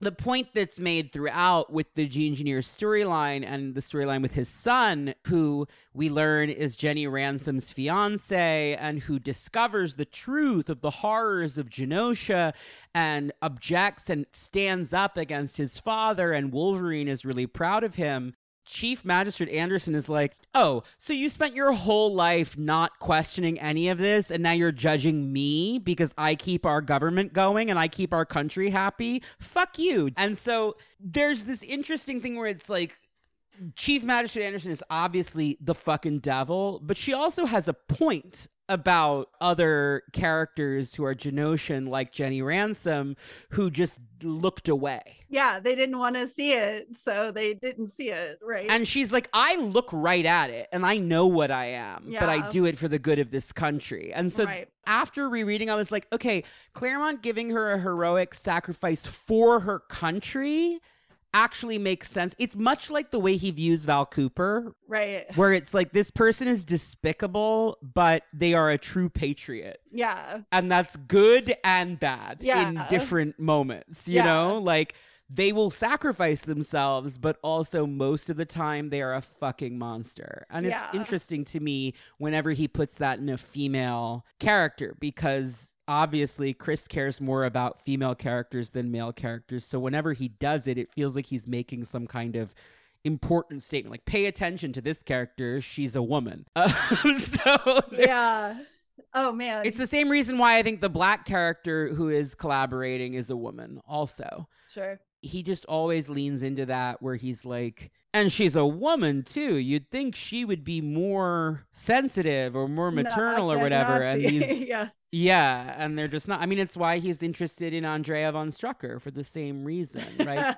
She's the more terrifying one. Andreas is more of a loser. Yeah, totally. And Andrea is really scary. Yeah. Anyway, Rogue and Wolverine are captured, and we see Jenny and Madelyne imprisoned by the Genosians, and Madelyne shouts, "Rogue, Wolverine! See, Jenny, I told you they'd come to rescue us. Madelyne, so this is where she and that nurse got to." We must have been zapped here, wherever the blazes that is, the same way. Because they were also sent by pipeline. There's a fun bit while the X-Men are figuring out what happened to all of their friends, and Gateway is like bull roaring them around, where we cut to the basement where all the computer consoles that Madelyne uses are. And it's... I'm sorry I keep laughing, but it's so funny. I love Nastir. I'm like a big Nastir head. I think he's a really funny character. He is funny. This is his second appearance. The demon Nastir had first appeared a month prior in X Factor, where Louise Simonson depicts him making a dark demonic pact with Cameron Hodge. So we know he's a demon, he's bad news, he has vast power. And so we cut down to Madelyne's computer consoles. Our heroes are off again. Once more, Gateway is alone and silence claims his desert. But beneath its eternal sands, in the computer center that is in many ways the heart of this sprawling secret complex, things are happening. And that's how I describe so many events on this show. So I appreciate that Chris also describes it that way. Suddenly, the screen goes bzzzt, and we see Nastir come into focus. And if you've not read any comics with Nastir, guys, he has like a horse head. Yeah. He's like a weird-looking demon guy, but he's super funny. I find him super charming, and I would love to tell an Nastir story someday. He gets so good through this whole thing. Like, you're just gonna love it as we go along. You're gonna fall in love with this character too. He is the most extra dude. He is the star outside of Madelyne of Inferno. Like, Nastir is iconic. He is. All of the other characters, like Sim, sketchball. We don't really want to hear from sucks. him. We just Get hate him out of Sim. here. What's so funny is that, like, Claremont uses Sim to seduce Madelyne because Sim was a pre-existing character, but immediately when Nastir shows up, it's like, this is Sim's boss, FYI, who's like a real character that you can like and think is funny. Because like, fuck Sim. Yeah, you know? fuck Sim. But this guy's hilarious, and he's so in over his head immediately, which is really well, that's kind what's of so funny, because like, whatever reason caused them to focus on Madelyne, they come to regret it very quickly. Oh no. She's way more than they anticipated. Anyway, he clicks onto the monitor and like fades, and he goes, Hello? I am Nastir. Sim told me to get in touch with you regarding some special merchandise you're interested in. But since you're not about, I'll ring back later. Have a nice day. And he disappears. Such a good moment. Nastir hijacking the computer console is hilarious to me. And it actually, you know what? It's a good foreshadowing of his eventual techno-magical aims. He's impressed by modern technology. It's true. He's on the internet.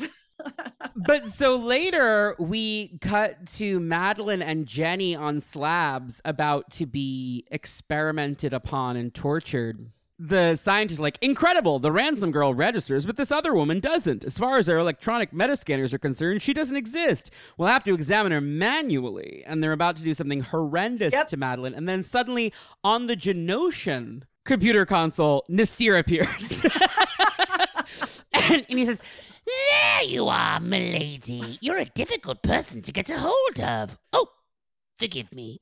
Have I called at an inconvenient time? The Genosian scientist is like, question mark, exclamation point, question mark. And Maddie, in tiny Tom Warzakowski font, looks at Nasir and says, later. She's Yes. like, not a good time. They're going to torture me right now. I will be in touch with you in a minute because we have a lot to talk about, actually. And I'm glad that you got in touch. We have to go over what's been happening to me for the last 12 hours because I'm not a fan. So hilarious just to be in the middle of this arc and then like to be like, no, not right now. Not right now. I'm dealing with Nazi experimentation right now, but boy howdy are we going to have a talk later because I would like superpowers and I would like to kill every man who's ever wronged me. But Yes. later, not this second. We need to be a little subtler than this. We're in the middle of a room with all these people in it. Maddie she understands timing, you know? If And I think nothing that's an else, important yes. skill. Yeah. And he goes, Your slightest wish, milady, is my command. and explodes the console, which makes all of the scientists freak out like, what the hell? When we next see Maddie, she is in the psionics examination lab, where they are explaining the process that they force all mutants to undergo to her. We're bonding this skin suit to your flesh. In effect, it becomes your skin. It's done with all mutes, so they can be instantly recognized as such. Moreover, it protects you from the elements and injury. It's completely self-contained, totally reprocessing all bodily wastes. A marvel of engineering, really. I'm sure, says Madelyne, as they are torturing her and bonding a rubber fetish suit to her skin. But if this is a sealed system, what about children?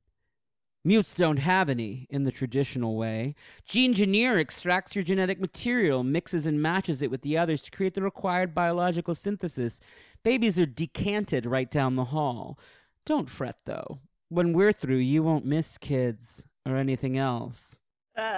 It's horrible. And the telepath is reaching for her and like dips into her mind and says, how deeply must I probe? Chief Magistrate and Gene Engineer want everything you can get. And Maddie looks at him and says, stay out of my mind, telepath. If you resist, there will be pain. I don't care. I'm warning you. Leave me alone. There's an alarm from the psionics lab. Psylocke, by the way, Betsy is trying to scan for Madelyne and Jenny and has a sudden like psychic shock feedback that knocks her on her ass. As the Gene Engineer rushes to the psionics lab to see what's happened, they find everyone in the lab extremely dead. Yeah. And Madelyne not there. Yeah. Madelyne gets scary here, and it's really She gets fun. real scary here, but it's so cool. It's so cool. It's just like, oh. It's like, damn, bitch. It's like that.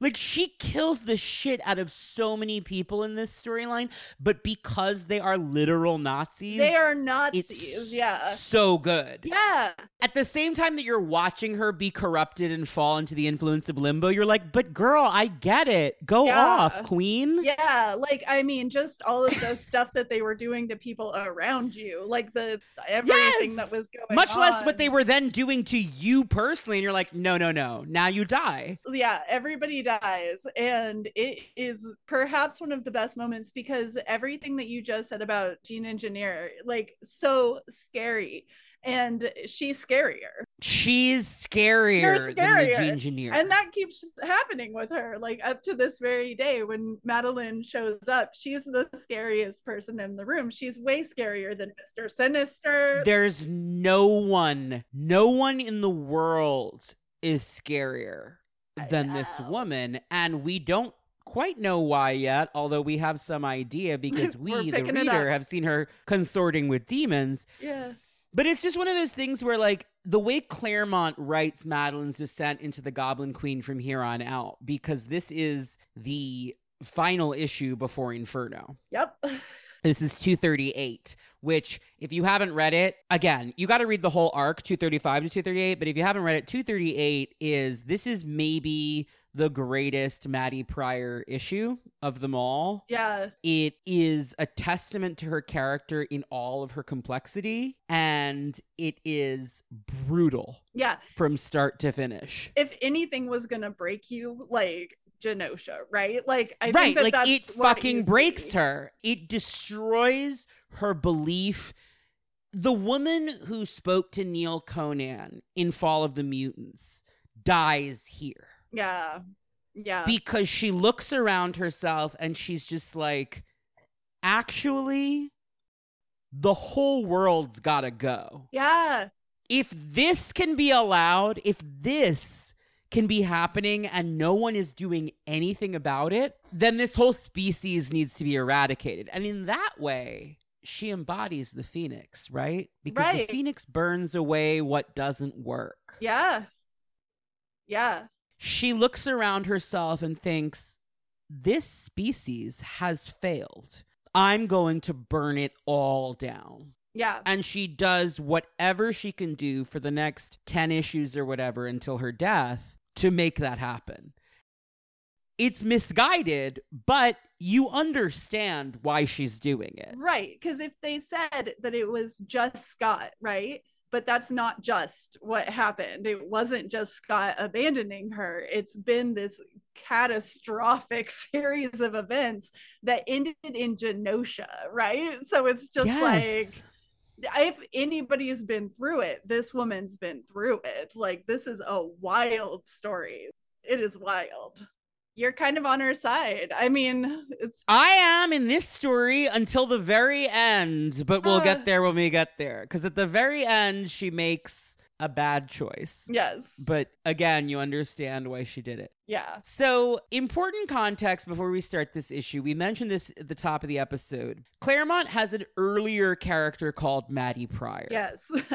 She appears in Avengers Annual number 10, which is a 1981 issue. It is the issue about Rogue, because Ms. Marvel got canceled, it's the issue that explains Rogue absorbing Carol Danvers' psyche and powers. Mm-hmm. There's also this brief sequence where a child in a yellow nightgown named Maddie Pryor is in the hospital because she's been very ill, and a nun comes to pick her up because the implication is she's an orphan. Yeah. A nurse says, "Take care, little darling, we'll miss you." And a police officer says, "I'll get the door, Sister Luke." The nun says, "Why, thank you, Sergeant Golochinsky." And little Maddie says, "Hello, I'm Maddie Pryor. I've been sick, but I'm better now." And the cop says, "So I see." That's it. There's nothing else to this character. And lots of people have tried to figure out how they can make them the same character. Yeah, and you kind of can't, but... You kind of can't, but in this first page of this story, Gonna Be a Revolution, which, again, like... We're not going into the whole Genosha arc now, but after the journey that Carol and Logan have been on throughout this storyline, when it says next, gonna be a revolution, and Logan's like, I'm gonna bring this whole fucking country down. You're like, yeah, you fucking are. Yeah. Fuck these people. Yeah. This is the worst place in the world. It opens on this like little girl in a field of flowers with butterflies. Gonna be a revolution. It's just perfection. She has red hair here, whereas the Maddie Pryor in the Avengers Annual had brown hair, but otherwise it's the exact same character design. It's an orange nightgown with matching bows in her hair and pigtails. This little girl is picking daisies in a meadow, and the Gene-Engineer says, "I thought we couldn't scan the woman's thoughts." We can't. This is a psychic transcript from the mind of the examining telepath. Evidently, this is how the woman perceives herself. What's that song she's singing? Gone to America by a group called Steel Eye Span. Is that significant? Unknown. Too much about this woman is unknown, Chief Magistrate. I don't like it. Genosian Bureau of State Security, Office of the Chief Magistrate, Mind Tap Recording 113-11819, 1 August 1988, Monday. Which, again, I love when there's like an explicit date on a Marvel comic in universe, right? The Engineer suddenly appears and says, "Who are you?" And in the voiceover, we hear the Engineer say, "That's me." Correct, Engineer. Even though the telepath was conducting the interrogation, the woman correctly perceived you as the true source of the questions. The imagined Engineer in Maddie's mindscape snatches the daisies away from her and shouts, "Stop this foolishness, girl! What's the meaning of this childhood facade where your true personality should be?" "I was sick, but I got better. Why are you yelling? Why'd you hit me? Why do you want to hurt me?" And we zoom in on little child Maddie's eye, and the Phoenix Raptor erupts within it. "You're not human! I am what I am. What men like you have made me." And that's the other Aya Asher Aya moment that's really key with Maddie. Yeah. "Magistrates, open fire! Shoot to kill! Destroy her!" The telepath's panicking. Those magistrates, they're representations of his own psi power, as well as his team of support telepaths. "What's happening? She's changing! She isn't human!" "What mutant is, idiot?" "As much a bird of fire as a woman! Kill her! Kill her! Kill her! Keep firing!" And the fiery mushroom cloud that is Madelyne Pryor says, "If I die, oh man, it will not be alone. That hill." That's the location of the Citadel, Magistrate headquarters. And suddenly the Engineer is running through a wasteland after this nuclear explosion in Mr. Sinister's costume. "Oh Lord, my Lord, have mercy. Gone, all gone, smashed to bits, transformed into a charnel house. But why was I spared? Shall we say whim? You? The one and only." Applause. Maddie, in full Goblin Queen regalia, is perched atop the wreckage. "But you're different. Aren't we all? From chaos, change, and change growth. The pattern of life is always creation. Question, though, is this the growth, the change, or the chaos?" "No, it can't be. I've never lost control of an interrogation." "First time for everything." "Why am I dressed like this? What do you want?" And then, of course, we see the cape flowing behind The her. Goblin Queen, and Chief Magistrate Anderson says, Look at her, Engineer. She's hesitating, confused. I don't think she knows the answer. "The one, because it pleases me. The other, as a warning to your masters. Be careful when you strike a match, even if only to light your way through the darkness, because you never know when you'll ignite an inferno." Interrogation terminated. Oh, no. And we cut to the war room on Genosha, where the Engineer and all his people are sitting around like, what the fuck was that? Yeah. 13 seconds. 13 seconds. Impossible. Upon entering the laboratory, we found the examining team dead. That's neat. Bureaucratic understatement. The poor wretches were torn to bits.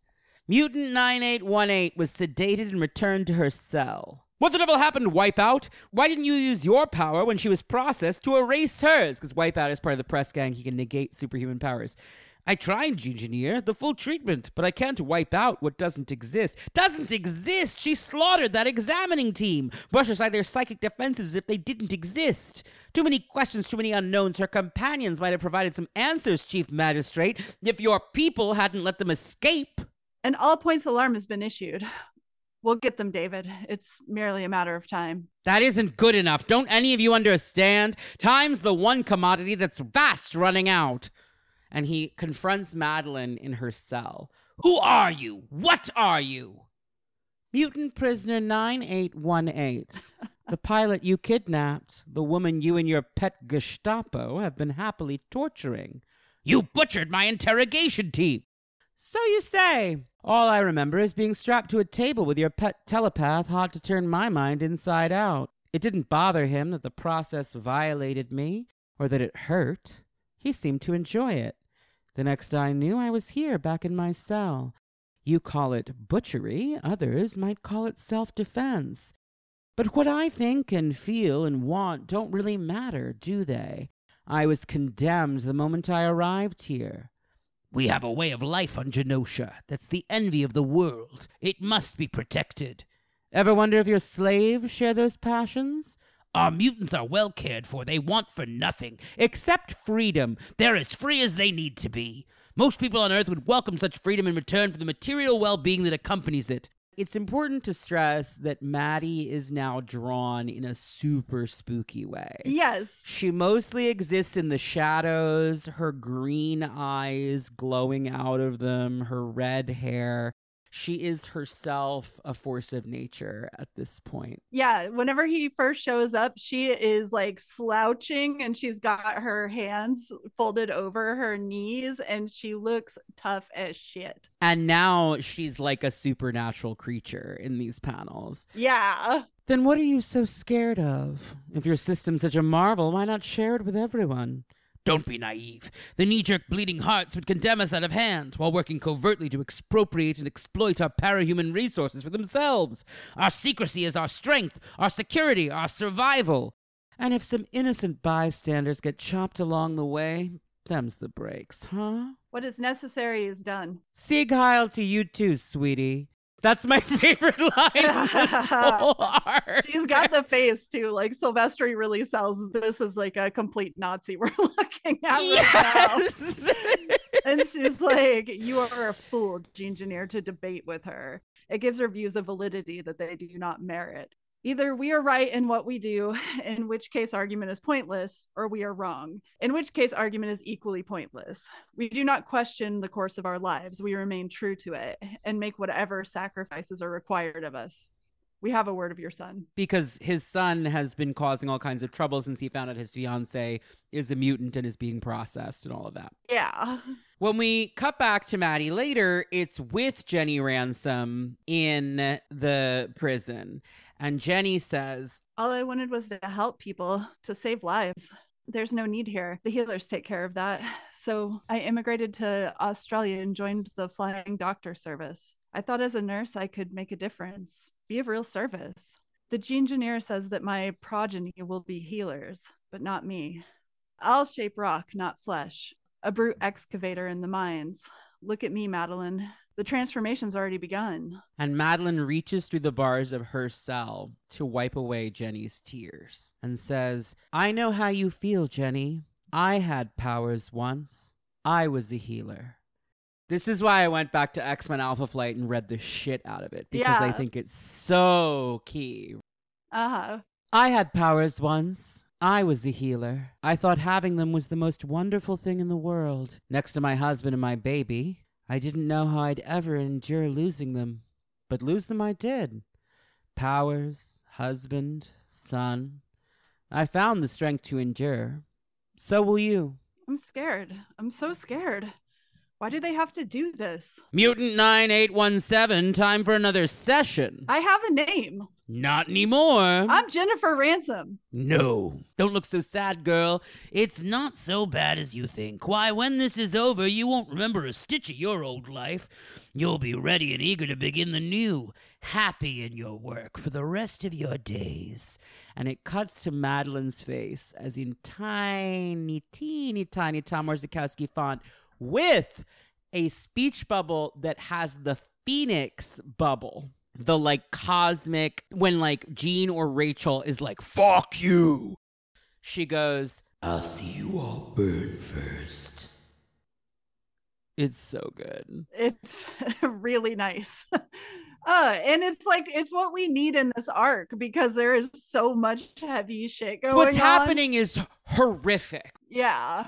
I mean, there's such a casual, like even our heroes here are the Engineer's son and Jenny Ransom, who are both complicit in the horrors of Genosha. Yeah. Jenny is devastated because she finds out, like, she didn't know she was a mutant because her father falsified the test results. And as a result, a different girl whose test got swapped with hers was subjected to the mutate bonding process and died screaming. And the engineer tells her that when he's like, and now you have to fulfill your debt to our society because that innocent girl died for you. It's like all of them are fucked. This whole society is fucked. Yeah. There's a really sickening portion in the issue before this where Wolverine watches like a Genoshan propaganda video and he's just like, these fucking people, like, this is the worst place I've ever heard of. And I've lived a really long time. Yeah. Like, this is unbelievably horrific. Logan's been to every war, right? Like, I've been in every war of like the last 100 years. An interesting piece in this story, actually, and Claremont never got to tell this story, but he mentions at one point, I've been a slave. I didn't care for it. Okay. Because to Claremont, we don't even know how old this guy is. That's now hard to like grok in the Logan history that we now know. But at the time, it was a totally valid thing for him to say. For all we knew, he had been a slave in like Roman times. We didn't really know anything about the history of this character at this point. Eventually, the X-Men burst in. Havoc blasts a hole in the prison and screams, Madelyne! Empty, like all the others. Figured the cell block would be the most logical place to look. So much for that bright idea. And he picks up Maddie's skin suit, which they surgically bonded to her flesh, but she just took it off. Yep. Because fuck you. You can't control me. I won't be ruled by you. I won't be condemned by you. What's this? One of those suits the Genoshan mutants wear? And the door, blown off its hinges from the inside. Maddie has blown her way out. Someone else. Freeze, Buster! And he turns on the Engineer's son. Don't shoot, please! You a mutant? I'm looking for my fiancée, Jenny Ransom. She's a prisoner here. And Havoc says, as we cut to a fascinating panel of Madelyne nude, sitting in darkness with a baby at her breast. It's the baby, the mutant baby, that the mutant father tried to save at the beginning of the arc, who the press gang recaptured. She is breastfeeding this child. Not literally, but that's the gesture. Like, the child is sleeping, but it looks like that's what she's... You have to look a second time to realize that she's not. Yeah. Havoc says, I'm after a lady named Madelyne Pryor in the same boat. Maybe then, if you've no objection, we could search together. And we cut to Madelyne. Maddie is looking out at the creche, the facility on Genosha where mutate DNA is recombined and used to clone new mutant slaves, the progeny that Jenny was talking about. And she says, so, this is the creche where the Engineer grows his babies. She's talking to the infant. You don't know how lucky you are, baby boy, coming into the world the old-fashioned way. Strange, though. There's a resonance about this place, as though it's somehow familiar. Why do you think that is, Engineer? And he's over her shoulder with a gun pointed at her. Why did I sense that of all places I'd find you here? Perhaps I summoned you. Then you do have powers. Or the wit to run a bluff, and the skill to make it convincing. I should have ordered your termination at the first sight of trouble. An oversight I'll gladly remedy myself. Please set the child down. Remember your telepath?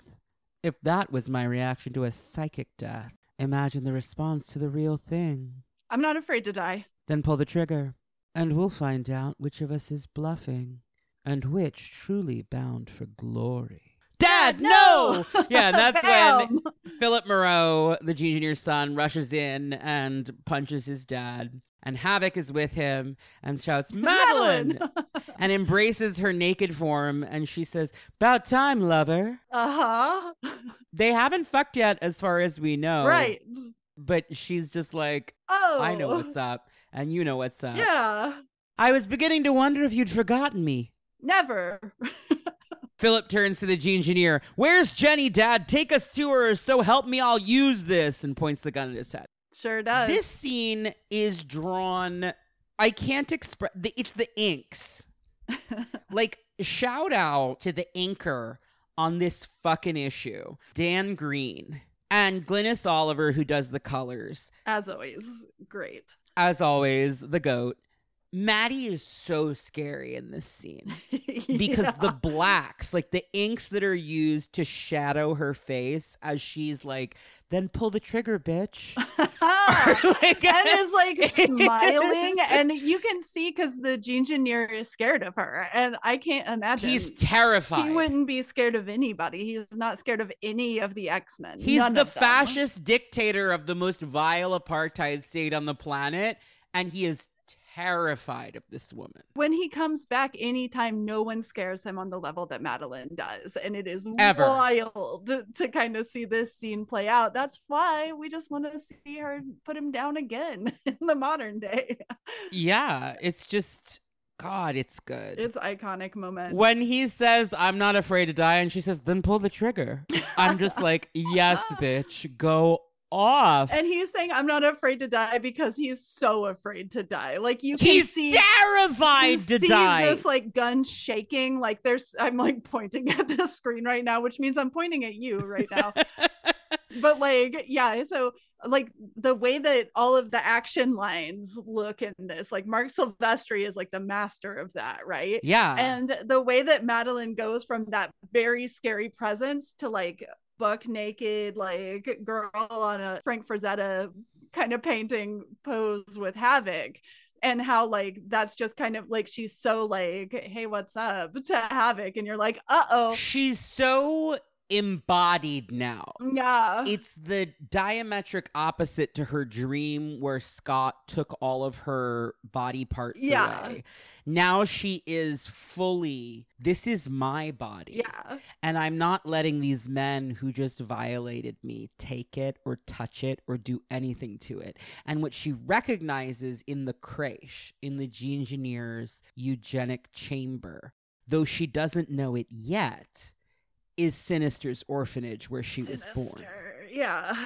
In the same way that she put him instinctively in Sinister's outfit in her psychic vision, even though she's never seen Mr. Sinister in reality, she knows that just like Philip Moreau is trying to rebel against his father, that this is about her father, and she hates her father. She can feel it even though she doesn't know yet. And it's going to lead to the best Mark Silvestri page of all time, which we're getting to in relatively short order once we get into Inferno. Yeah. This story absolutely bangs. Yeah. The resolution is where Madelyne makes her first wrong decision. Because I truly am on her side for the entirety of this storyline, all the way up until this moment. They're trying to figure out what to do, and the engineer and Chief Magistrate Anderson are like, you'll destroy our country if you go public. And Philip and Jenny are like, we don't care. We're going public as fuck. The X-Men offer to bring them to America or Australia or somewhere so that they can be essentially contested leadership in exile and make a case to save Genosha from itself from a foreign country with asylum. Havoc asks Madelyne what happened to the baby, and she says, oh, don't worry, that's all taken care of. Because it's the first baby she's given to Nastir. Yeah. So that's not great. No, that's super bad. That's super bad of her. When Maddie is wrong, I will acknowledge it. The baby stuff and Threnody are really the two moments where I'm like, don't love that. Yeah. The babies are not great. But at this point, after facing Genosha, she is like, all right, if we have to sacrifice some babies to Satan to end the world, I'm going to do it. Because fuck the world. This world fucking sucks. Yeah. She will later say to Sinister, I abjure life. Yeah. She's like, it's over. Yeah. Fuck it. This world sucks. Attack and dethrone God. Like, that's what she's doing here. And I don't approve of her methods. But I get it. Yeah. And at this point, she's been influenced by a lot of people in the same way that we don't really, you know, we've had this conversation before where it's like, in the same way that I do believe that Phoenix is Jean, you know, like Maddie's always herself. I don't think she ever isn't herself. Except in X Factor 38, but we'll get there when we get there. she is not necessarily. I'll say there, she's herself. I just think she's lying to upset people. I think so too. That's kind of how I always read those issues. When I reread this morning, I was like, this absolutely works in my reading as long as we just accept that she is lying because she's suicidal and wants them to kill her. Yeah. And we don't know what might have happened to the babies. Maybe she was totally going to go back for them.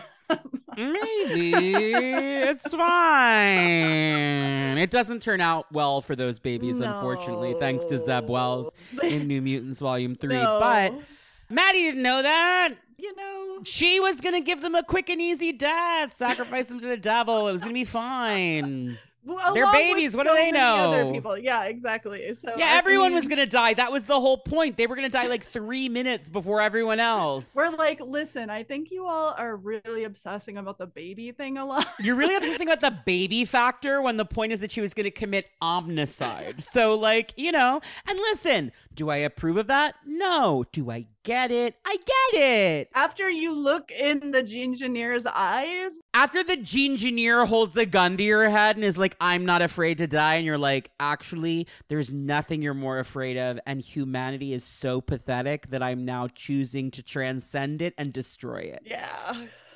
Fair enough. As above, so below. She is the Phoenix just as much as Jean, but she is the Phoenix's wrath. Yeah. Where Jean is the Phoenix's love. Yeah. And that's the critical distinction between them. Yeah. And we see a lot of that coming up, even though, like, there's definitely moments where we're like, oh, maybe that doesn't quite add up in some of these issues. We're making it work. This is the theory of the case. Work. We're making it happen. Notably, right before she tells Alex, don't worry about the baby, I took care of it, she kisses him on the mouth. Yeah, she does. Which he's very taken aback by, but not mad about. What I have learned from Jean Grey is that the second that, like, a little bit of overt sexiness happens, you're gonna be evil. Like, Dark Phoenix is coming. Yeah. So that is a wrap on session 2 of this episode, which was 4 hours, just like session 1. And we're coming back tomorrow, baby. That's right. I'm going to buy another bottle of wine. We're going to sit down. Yeah. And Sarah and I are going to do Inferno, which is next issue. Then, guess what? We're going to do X-Man. We're going to do Matt Fraction's hot ass mess of the Sisterhood arc, which will at least be fun. Yeah. We'll be back. There's not even a break for you to listen to. It's going to happen after, like, X-Men right now. X-Men. In the 21st century, evil mutants led by Magneto aim to destroy the world. The only hope is X-Men.